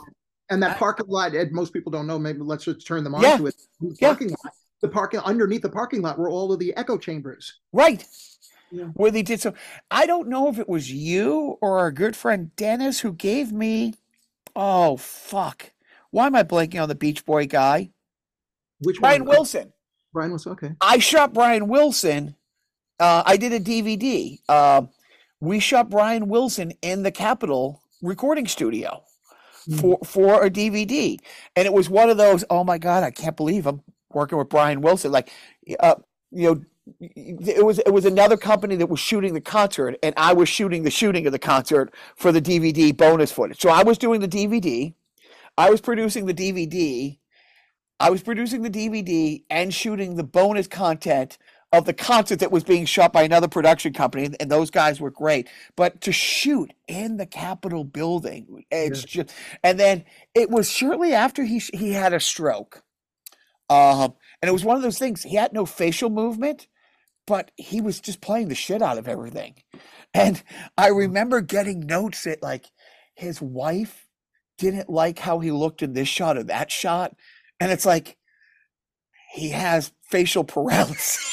It's like this from shot. And it was one of those notes that you got where you're looking around and you're trying to figure out how to tell this person. It's like, dude, it's a statue. You know what I mean? It's like, man, did that ever come out? Yeah, that came out. I didn't know. I shot a couple other things for you guys, but just being over in that office, and then I ended up becoming friends with a couple other people through you and the video department downstairs. A guy named Colin Wyatt, who's still there today. Colin has my birthday. Oh, really? You guys have the same birthday? everybody would make a fuss about Colin's birthday, and here I am. It's like, oh, it's my birthday too. Yeah, but Colin's a great guy. I've been doing for you, forever. And I text with him all the time. Took up bagpipes a few years ago, actually. Absolute sweetheart, absolute. And I think his boss was, was Danny Lockwood over at Capitol, or was that Sony Music? I'm thinking. But through you, I end up meeting, Dennis. I end up meeting Colin. I end up meeting, Danny Lockwood. Your boss over there, the English woman, Jane. Yeah. She thought I was insane. Am I right? Or did she not? Did I ever tell you what she said to me? She said, she calls me into her office and she goes, your buddy Jacques, is he okay? Is he okay? Because you got to remember, her first introduction to you was you bringing her a giant thing of for the department, I guess. But you brought her things. You brought her things the first time you met her. It was probably Snooki's cookies. Yeah. I never showed. Look, Martin Kierszenbaum, Martin Kierszenbaum over at Interscope Records, like Jimmy Iovine's right-hand guy, another great guy. Somehow, one time I brought chocolate cake to something at his office, not for him, for somebody else. And he's like, I show up next time and he's like, oh, where's the chocolate cake? For the next 10 years, I didn't fucking walk into Interscope Records without a sheet cake. And sometimes the note would say, here's your fucking cake. Yeah, that's really what that is. Here's your, and it's like, I remember one time, it's like, because I have that relationship with some people, it's like, I have a meeting, he'd be running late, I'd be waiting in his office, and here's his assistant with a panic look on her face, like, you can't sit at his desk with your feet up. I'm like, yeah, I can. Anybody else, he's going to walk in the office and throw out, But he would sit in the office, and he'd play along. It's like, oh, I'm sorry, Jack. And then he would go and sit on the smallest, most uncomfortable chair. It's like, do you want me to sit here? But I would. But Snooki's Cookies in Burbank, I kept that fucking company going. If it was somebody's birthday at the label, look, dude, I had no marketable skills at all. My job was to get your ass to come check out the facility. If it was Point360 and I got you to come check out how awesome the facility was, I'd hook you up with Dave, who was a tech guru. And then they would do the heavy lifting. And then I would take the client out to lunch. And then I would take the client to a King game. And then I would go drinking on 3rd Street Promenade with the client, come back the next day with work. Yeah. You know what I mean? That's it. Yeah, but you're super talented. Yeah, but you sell yourself short. Your super talents are you're a very, very good producer, and you're also a very good salesperson. So that's a good combo, buddy. But again, it's all the great ones had that. Hockey led to everything. Like hockey led to me meeting Jeff, getting the DVD, meeting to you, going down there. Through hockey, I met the guy who was head of Warner Brothers, who I'm still friends with this today. The guy was VP at Warner Brothers for Aramint, just the greatest guy, Dear McQuinn. He manages like Michael Bublé, who, by the way, is getting ready to do the Barbara Fleet Suite, Sweeney Todd on Broadway. He's about to do Sweeney Todd on Broadway. I've worked literally 50 projects with Dear McQuinn. Greatest guy. Anyways, but back with you, Mike. So through all that, through the Capitol Record stuff, yeah, I remember I would just bring stuff, and I did. I would never show up without a big basket. Look, I'm gonna bring $50 of cookies, feed everybody in the department, walk out of there with $5,000 worth of work. Yeah, but you never, and with me, of course, you never ever had to do that. No, but everybody benefits. Well, here's the method to the madness. I'm bringing cookies to the office that you can't possibly eat.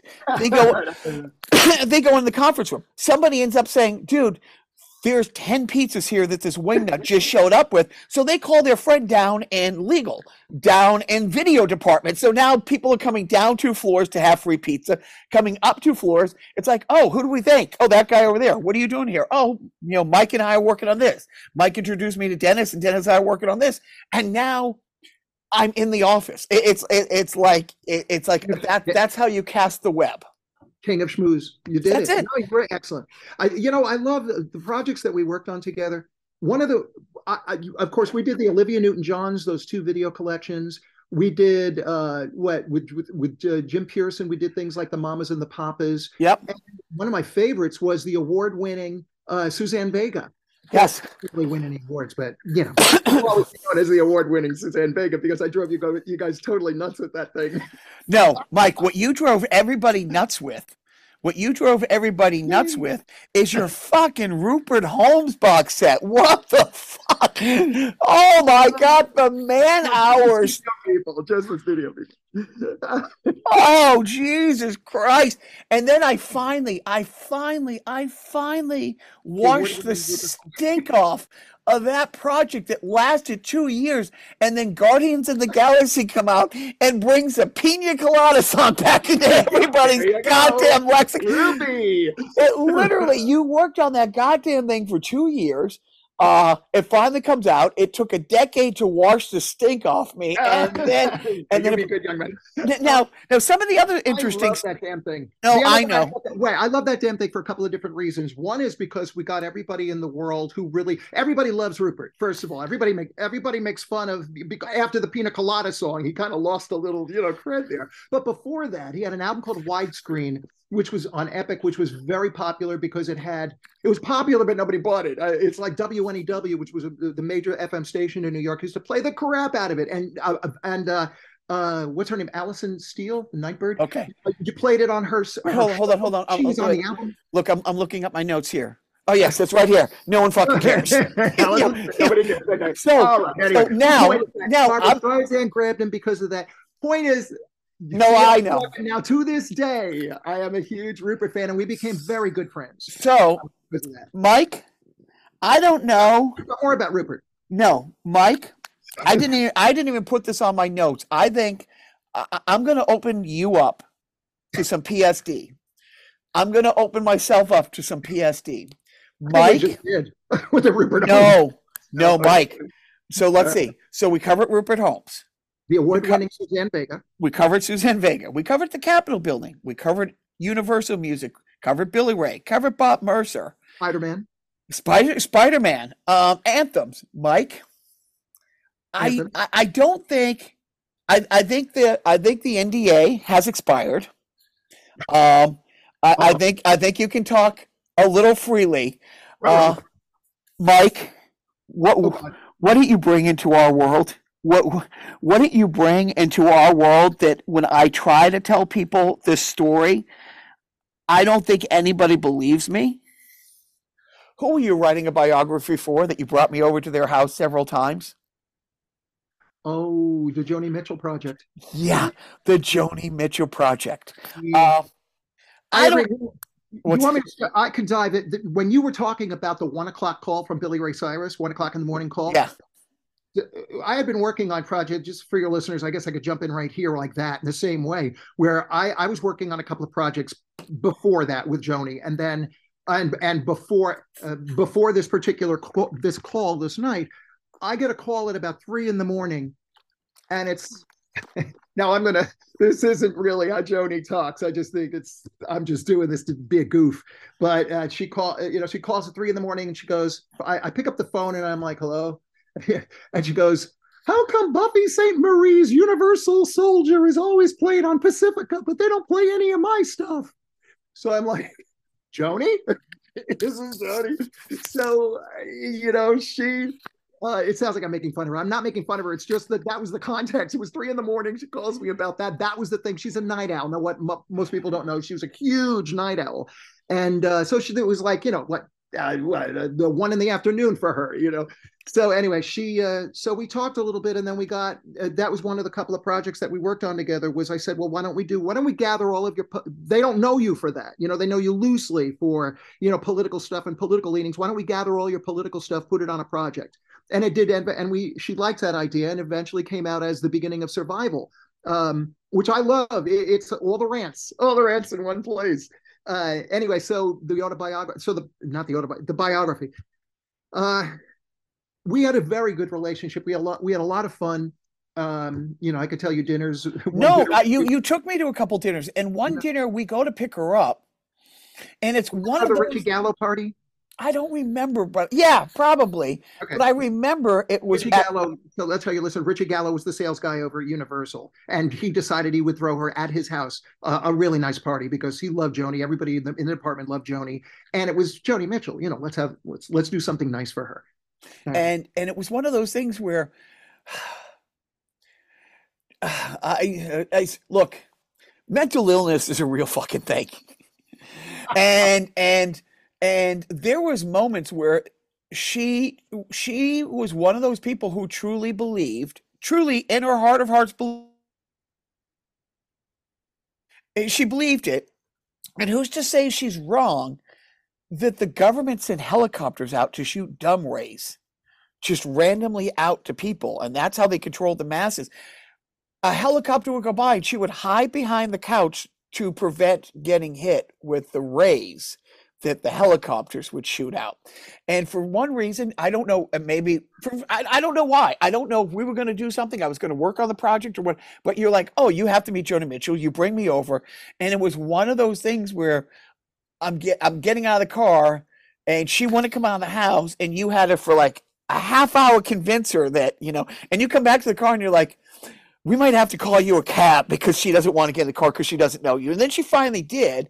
And then she's like, oh, your name is Jacques. And she's like, that's very Canadian. Do you play hockey? I'm like, I do. And then she starts telling, oh, I wish Biff was on this podcast. She started having a relationship, I think, with the goalie for the New York Rangers in the 70s. And she starts telling all these 1970s New York Ranger stories. And I'm trying to think of who the goalie, if Biff said the name, I'd be like, yes, that's who she was talking about. Yeah. Oh, but one of the goalies, and then all of a sudden now I'm in. Yeah. Which means now she won't not talk to you. Right. And now when she goes into a party and she has real bad anxiety, I mean, the woman weighs 90 pounds soaking wet, but she would clutch onto your arm like she was crushing coal into a diamond, and it was like, and somehow now all of a sudden we're at this party and I'm being directed to stand between her and who's ever coming up to her, to kind of like. With a muscle? Yes. To this day. And you're there, like, and you're talking, and you're telling her, this is who it is. She works the label. This person does this. Like, I'm the person that they have to go through before they can say hi to her, and you're the person on her other side telling her it's okay. This person works the label. She asked you to do that? No, she didn't. She just grabbed my arm. Oh my God. Hockey player, big guy. I'm gonna use him. Oh, that's sweet. That's funny. And you're whispering to her. No, it's fine. This person works in. It's an A&R person over there. Oh no. That's this assistant. Oh no, this person's fine. No. Wouldn't eat food because she didn't know where the food came from. Out the thing. And then we stopped somewhere on the way back. But then, I remember she's a chain smoker. Mike is the same with me. Mike can't be in the same zip code with somebody smoking. You go out and you don't want to tell her in her own house. You're transcribing notes trying to do an autobiography. You are maybe 50 sessions deep. You're getting emphysema. You get this thing to blow basically clean air into your face, yeah, which she thinks is some government device. Exactly now. I mean, I do block, buddy. There a lot of that stuff. But she wasn't happy. I remember she just wasn't happy with my wearing that, and then I had to take it off because it was like, oh, this is upsetting her. I can't do this, so I had to take it off. But yes, but I mean, you've brought Bob Mercer into my life. You've brought, you brought Capitol Building into my life. You brought Billy Ray into my life. Ramon, Mike brought his great friend Ramon. Who's before we get into Ramon, because Ramon. We won't. But I'm just saying, all the people, like, I'm friends with Ramon. The three of us are on a text chain. I've become friends with Dennis over the years. I got to have one-on-one lunches with Bob Mercer half a dozen times. I got, to manage Billy Ray. All of this from my buddy Mike. Thank goodness the Almost Brothers didn't break, because our paths would have never crossed. Oh, you never know. I would have probably. So you and I will post it, released a box set about 2 years ago. You remastered everything. How many Mike Ragonia solo albums was on that collection? 8? It was 8 albums. No, just four, but it felt like eight. I think it was four with bonus tracks. Well, And I'm talking. You included all the B-side Japanese only released single tracks yeah, you pretty had much. on there. Yeah, yep. And also my buddy, the almost brother, Steve Mosto, who I had a career with we shouldn't have been in country music for about 10 minutes. We were very close over the years, and I co-wrote a lot of stuff with him. And I was involved with I co-wrote a bunch of stuff with him for his. He was working on a project with his sister Joanne, and this drummer Chris Bowman, and they called themselves Bone People. And I helped oversee a lot of that. But anyway, my point is that from my first, oh God, how do I do this? The first album, the only albums that I care about that I feel are solid albums were the last four that I've ever done, because I did a bunch of stuff before that, but that stuff was just mishmash and all over the place. The last four, Minefield Diaries, Invisible World, which I couldn't release at the time as Invisible World, but we'll get to that. And then Writer's Block, which I had. And then my last one, which was Summerland. All of those come under the heading of California Chronicles because I did most of the recording in California and most of the bonus mixes and all of that. Is Superman on Writer's Block? Is Superman on Writer's Block? Yes, it is. See? I've listened. You did. Thank you. So Superman, yeah, I do a cover of Superman. Writer's Block, I actually had writer. That's a third of this quadrilogy, and I have I did Superman. I did John Mayer's Neon. I did speaking of Joni, I did her Night Ride Home, which I think is one of her most overlooked, wonderful songs. So I did a medley of that and Some Kind of Wonderful. It's one of my favorite recordings that I ever did. I played it for her at her house, and I said, Johnny, I got to play you this. So I played it for her, and she goes, "Oh, I get it. You're a crooner." And I was like, okay, I'm not playing her or anything. So you've had this solo career. Another thing that is a lost art that maybe is coming back now that records are selling great again. Another. And by the way, so are CDs. CDs have suddenly started picking up again. They're coming back. But what has become a lost art that maybe is coming back, that is another pie that you had your fingers in, is liner note writing. You were a very successful liner note writer for a lot of amazing albums and projects. Thank you. Yeah, a lot of it came from, of course, the connection, because I was overseeing compilations. I was producing compilations for various labels, first with Razor and Tie, and then onward through, actually DCC Compact Classics, but I like to leave that period of my life out of the mix. But Razor and Tie was the first place where I truly loved my bosses, Cliff Chenfeld and Craig Balsam, who went on to Craig Balsam. You would love Craig's wife, she's like a major lawyer in Major League in the NFL. And Craig now oversees and invests in and is a producer in Broadway musicals and Broadway plays that actually get the Tonys.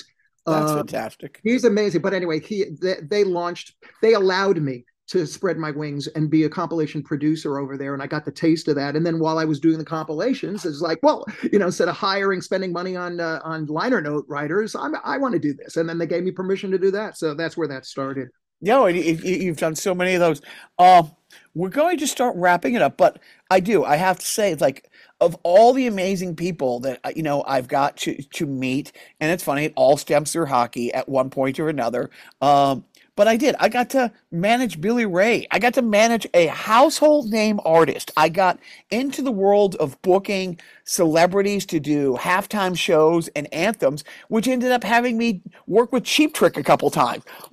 Which had me working with Train, which had me working with, that's right. I remember that. Yeah. So many people, all because of that connection through you. I mean, you did the New Jersey Devil thing. Just going down the list again, the Bob Mercer, that story with Bohemian Rhapsody, and just pulling one over on top of the Pops and making a song number one that had no radio play. I mean, absolutely. But I also, want to touch, before I let you go, many years ago, when I moved to Qatar, around the time that, we moved to Qatar, Mike moved to Iowa.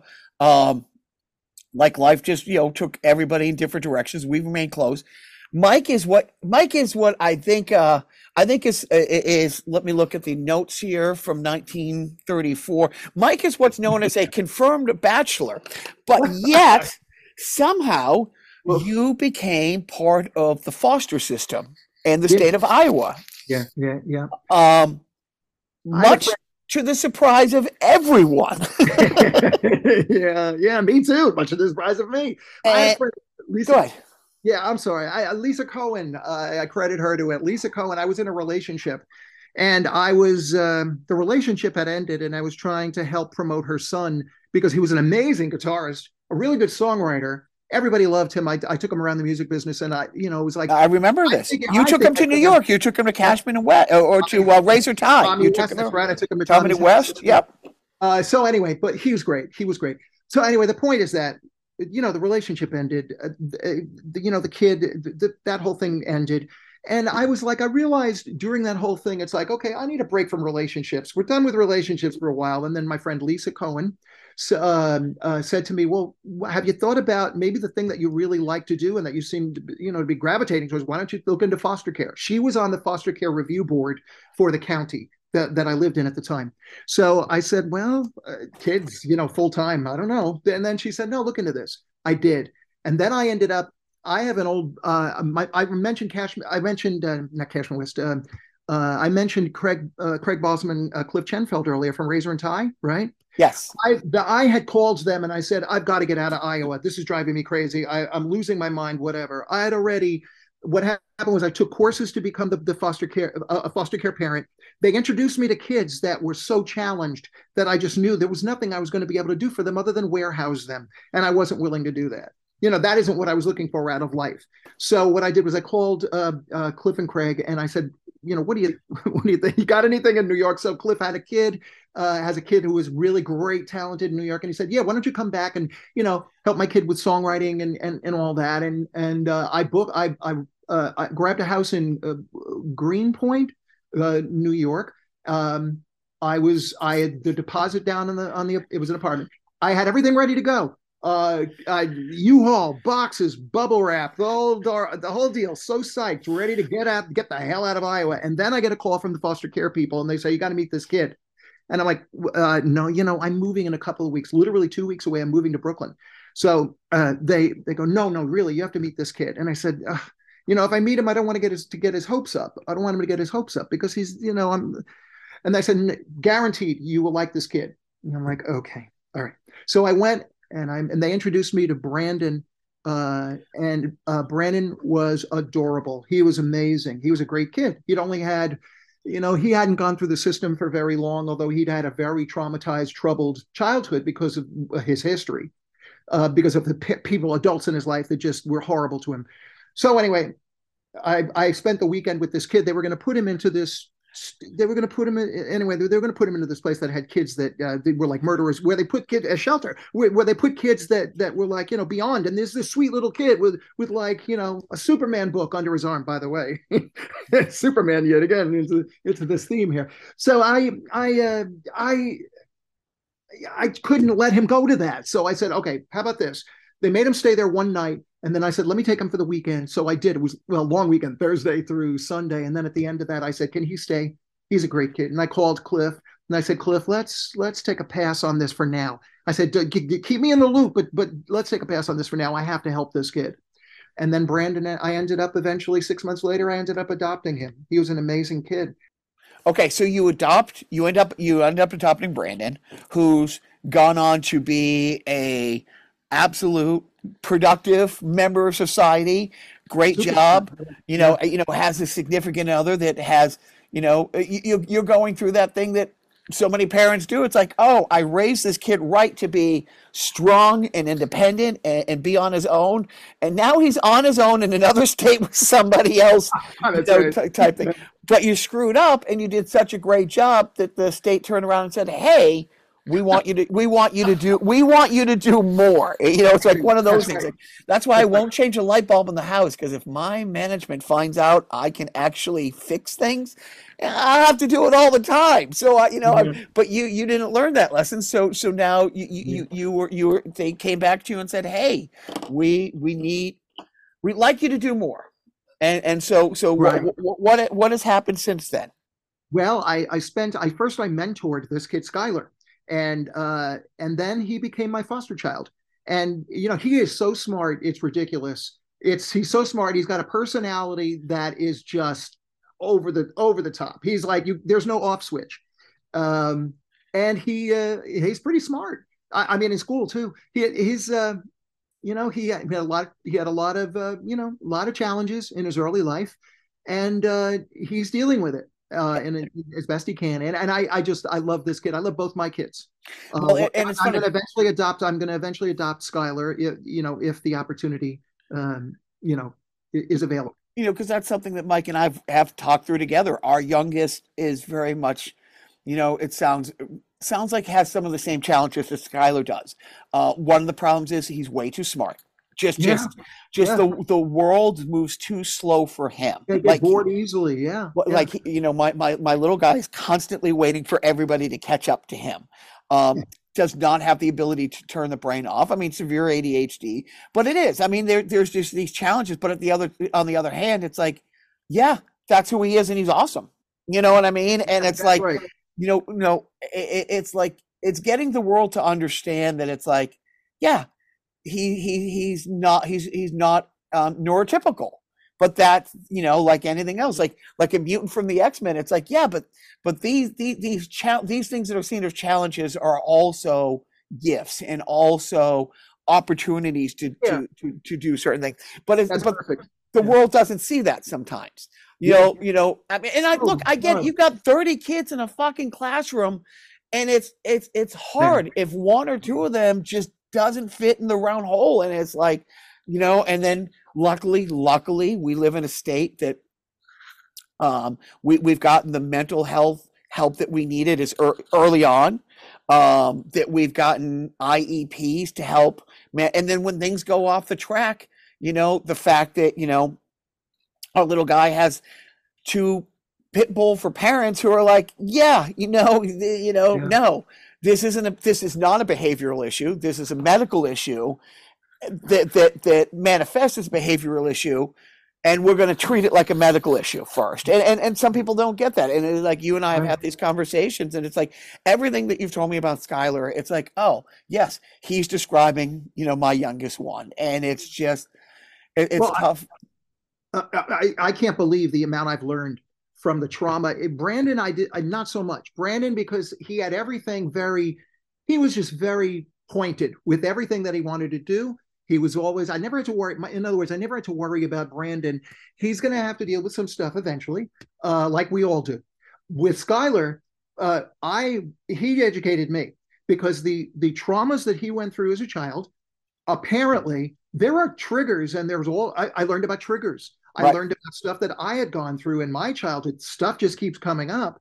I'm not going to share, but things just coming up. Yeah, it would be boring anyway. But the point is that we have grown together because I have learned, just as people like the foster care system, let's say, nothing against the foster care system, they're doing their best, but on the other hand, they are always trying to make the square peg fit in the round hole. Right. Always, they don't have enough resources. They don't have No. enough shelters, or etc. Shelters, the whole deal with shelters, it just drives me crazy. But the point is that he has helped me grow because I never knew some of this stuff, but I never thought of it. I never had the context of thinking of Right. some of the stuff in my life or in his life the way I do now. And it's so forgiving. Don't you feel like you because of the stuff your kid is going through, it's like you can almost, I don't want to say forgive yourself. It isn't about that, but it's understanding. That's the word. Better word. 100%, right.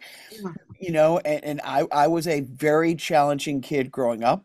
Everybody who's ever lived with me will tell you I'm a very challenging adult. But no, I've learned them, and that's and some of the stuff that I learned that because growing up with a single parent, not knowing, and again, it's just a different world. People didn't know about certain things, and that's why I've been able to learn, like you're saying, about myself over the last 2 years, where I'm like, oh, I need to handle these things differently. Okay, I'm reacting like this, but it is. So everything that you've told me about Skylar, it's like it's one of those things. It's like, you know, all the pieces of the puzzle are on the table, and it's just helping him fit them together to and I don't want to say like to fit into society, because I don't want my little guy to fit into society. I want society to fit into him. You know what I mean? To like, I don't want to bend his will. It's like, are these things annoying? Are these things tough to deal with? But at the same time, the brilliance that comes out of him sometimes, the humor that comes out of him sometimes,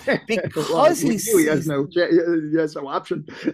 just because he sees things so differently. You know what I mean? And it's funny, and it's like, and because he's in a better place with an IP, and we've worked really hard with the school. But there's one of those things where, there's nothing, adults hate wrong than being corrected by a child, except when the child's right. Then they really hate it, Right, yeah. And when he's been like, no, 1 plus, 2 equals 3, and you're saying it's 4, type thing. So Skylar has a lot of the same challenges, and some of those challenges is on his end, and some of the challenges is the people around him and the mental health profession, and need to understand that they need to do it differently. Well, he loves to make videos, and the thing is, it's like he has a creative. He's an art. He loves to. He's an artist. He loves to do things with art. So it's that side of the brain that he's that will be his super power when he eventually gets rid of all the hormonal stuff and gets rid of all the challenging stuff. He's going to be. I mean, I see the same thing for him. He's just going to be, when he's let loose, on the world. I'll bet you he can do some really great stuff eventually. I just like, it's just one of those things, like state by state, how Massachusetts and how California deal with the social safety net and mental health issues and IEPs and stuff like that. Well, not, from town to town, it's different. But no, Mike, I'm going to wrap this up because I think this might be on record. It's the longest podcast ever. But again, I mean, the friendship that I've had with you that has opened up doors, because when people are like, wait a minute, because it's been 10 years, God, 15, because my oldest guy was just being born around the time I'm really in the weeds with Billy, so it's over 15 years ago. But yeah, the fact that my little guys didn't know him at the time, and it's like, and he wasn't in their radar, but then Old Town Road comes out, and I'm like, yeah, that's the guy I've been telling you, like, that's the guy that I've, all this stuff with. But again, the Bob Mercer, the Capitol Records, the bringing people like Ramon into my world, and the stories about Joni Mitchell that I have, that, again, nobody believes, the tinfoil hat stuff, and Bob Davidson, I think that's the name of the goalie from the New York Rangers. She had, a thing within the 70s. But yeah, as soon as she was comfortable being in the car, finds out I'm a hockey player, instantly associated, okay, I'm going to this party I don't want to go to. I have anxiety, but I'm going to use this hockey player. I'm going to use Mike to be the filter system to tell me who's coming over to say hi to me and fawn over me. And if I don't feel comfortable, this guy with bad teeth and, hair, and obviously knows it's been busted, is going to stand in front of me. Now, you know what? The one thing on my so my last album, Summerland, I wrote a song called Blue about our time together. And I mean, we were friends. I was there a lot of nights. I mean, I could go on and on and on. And especially during when, I was doing the biography with her, the autobiography with her. But that ended, we should make clear that ended where she decided not to do it. She decided, like, after a lot of recording and stuff, she decided she wanted to go to, it was that time of year when she goes to her cabin in Canada and does artwork. So right. She took a break, and then from that break, she couldn't get back into the book. And then it was sort of became a less important kind of thing. And then she's tried to pick it up, I think, over the years a couple of times more, but it never is we may never see an autobiography of Joni Mitchell. I hope we do someday. Well, no, I mean, there will be a time when you might have the opportunity to write a biography of her, because you have all the stories in the mind. But Mike, I'm sorry it's taken over 300 episodes to get you on the podcast. Oh no, I'm happy to be here. I love the show. You guys are like pals. It's like sitting around with pals. It's Well, really fun to listen to. I apologize. The number one thing that Biff and Joe do very well is kind of keep me in check. But there were no guardrails up today. I wrote out the things I wanted to talk about, but I couldn't help but going off the rails here and there. But no, I mean, it's funny because I've gotten rid of almost everything over the years. I've really become a minimalist, but now and then I'll like the one or two bins I still have out in the shed. I'll be like, I'll pick it up. I'm like, oh, and then you'll see on the credits, it's like, there's me and Mike. You know what I mean? Or one of our other friends like, Dan, there's for Jeff that have crossed paths with it. And it's like, yeah, no, it's like well over 200 projects. Hopefully you still have the award-winning Suzanne Vega. Dude, that's mounted on the wall. Like it's right next to the framed writer's block. No, but The plaque I made you for. Okay, yeah. Oh, but like I said, it's like it's the first time you come into Point 360, with Jeff. Instantly, we get to talking, went out to lunch, and it's been a hell of a ride since. I haven't seen you physically in a while. There's talks of another cross country drive with my boys and I this summer. A lot of different pieces are on the table. We might be in Chicago for a little bit for management's work. We don't know, but That's 3.5 hours away. You better call. How far? 3.5. Oh, that's okay. Yeah, no. Without, is there a Six Flags near you? Because we usually plot our course because our Six Flags passes work everywhere. I think it's near. I think it might be near Kansas City. I don't really know the Six Flags thing. Brandon never liked it. Yeah. No, but no, we will and at the same time, like in my office here, we just for the last 10 days had you remember our great friend Renetsky. She was just here for 10 days. I mean, the great thing about living where we do, for what we rented, the last place that we lived in Playa del Rey, when we left there, it was $2,200 a month for that 840 square foot mansion. That 2 bedroom, 1 bathroom, tiny thing. But we were 5 houses from the sand. Like literally, we didn't. That place. Yeah, we didn't need management and I lived at 3 places together, in LA before we moved. One in Venice, one in Marina del Rey, and one in Playa del Rey. We never needed one of those noise machines at night because we've always lived close enough to the water. It's just like open the goddamn window. Why have a wave machine when we have the actual waves right there? That apartment now, because we're still friends with the woman who lives in the other unit in the duplex, $3,800. $3,800 for 800 and a 2 bedroom, 840 square feet. So for half of that, that's a tough thing when we talk about moving back. For half of that, we have a 4 bedroom, 2.5 acres, in-ground pool, and a town that has been nothing but wonderful, as far as like different. We love it. We absolutely love it here. We miss home. We miss LA. But my point is, there's always a room at the inn for you, baby Jesus. You don't have to sleep out there in the barn with all the livestock. There's always room. There's room for you and Skylar. If Brandon and his betrothed ever do like, hey, let's go check out the East Coast, friend or a friend. It's like, here's a key. Here's your room. You enjoy. Hopefully, I will see you this summer. We may take you up on that. I have to take Skylar someplace. I took Brandon everywhere. I haven't taken Skylar anywhere yet. I met you. I had moved out of LA, but for some reason I was in town for a day, and we met at a Denny's with Brandon. I think that's the one time. Right. Like I'm like, okay, that was in California. That was in California.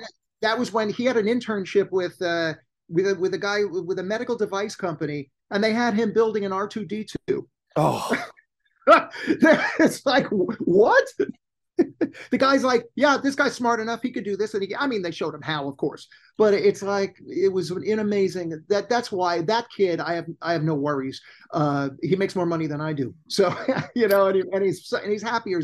He's actually very, very content. And I'm so glad I looked into figuring out how to have a family of my own, because I was Like I relying said, on other people and their families. like I said, Vicariously through them. It was awful. I mean, like I said, you did such a you screwed up and did such a good job that you created this kid who could move away and be independent and all that stuff, and then the state turns around and says, "Okay, here's another one," because you know here's you did so another. great. But Try Mike, this one. right, Mike, this was absolutely great. I'm gonna text you and ask you to post certain things that we talked about, like if you can find that Peter stays, Spidey goes.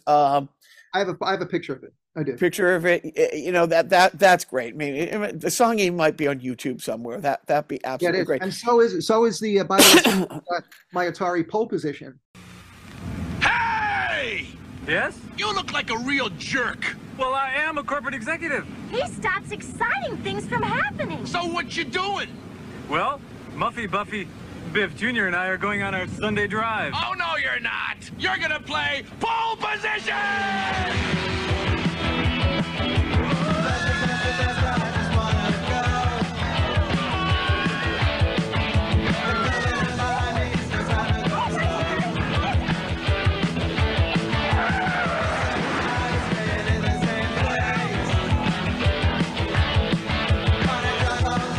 This way, Clarence!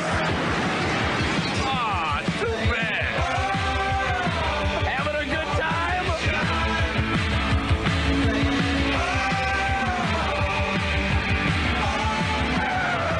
Atari's pole position. It'll turn your eyeballs into steel-belted radials.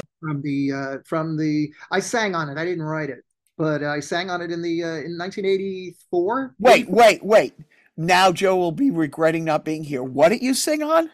Uh, Pole position. It was a classic pole position commercial, Atari pole position, with the family on the Yeah. racetrack. It was Muffy, Buffy, Biff Jr. and it was that commercial. Oh my goodness. Okay, you're gonna have to find that and post it. If we can find the Devil's thing, I will post a link to the "I Want My Mullet Back" mullet video. Dude, Yeah. that stupid song, that out of pocket cost me about $250.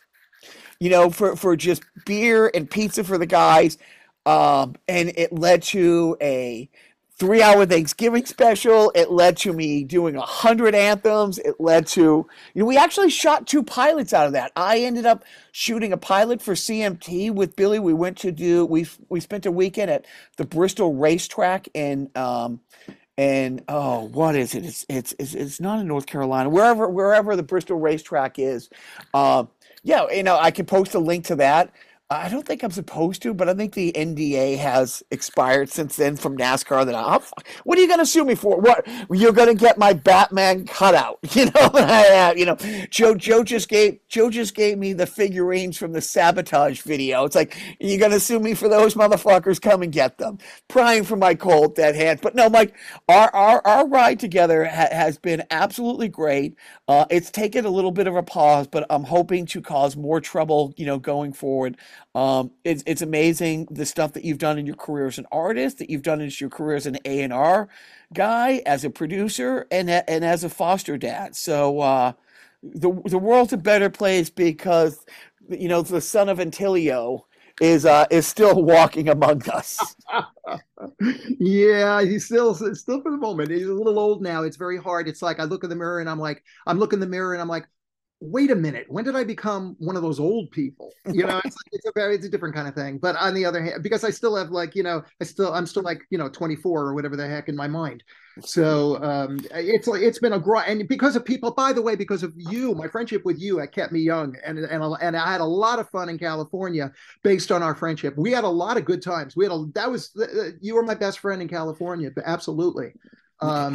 And it was just, I'm glad, and you're giving me a lot of credit. Please don't give me all the credit. Don't give me credit like that. You are the one that pulled all of this off. You're the one that had the talent. You're the one that has the ability to connect with people on a level that's you just disarm them instantly. You're really, really good at that. I mean, just in a good way. You disarm them and you don't take advantage of them. You actually, you become friends with them. It isn't like you're just doing work with someone. They're in your family after that point. Yeah, all stems from Snooki's cookies. It all stems from.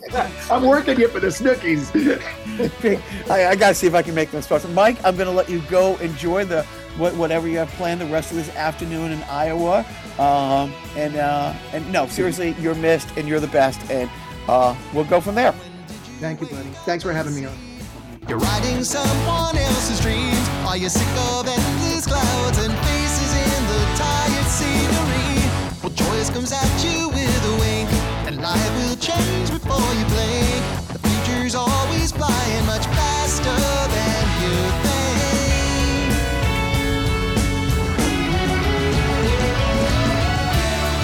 Miles of uncertain, good intentions, no linear plan. Traveling in circles, waiting for the plane to land. So the mirror will not play nice as you see through all those bloodshot lies. What did that ticket say? Did it tell you there were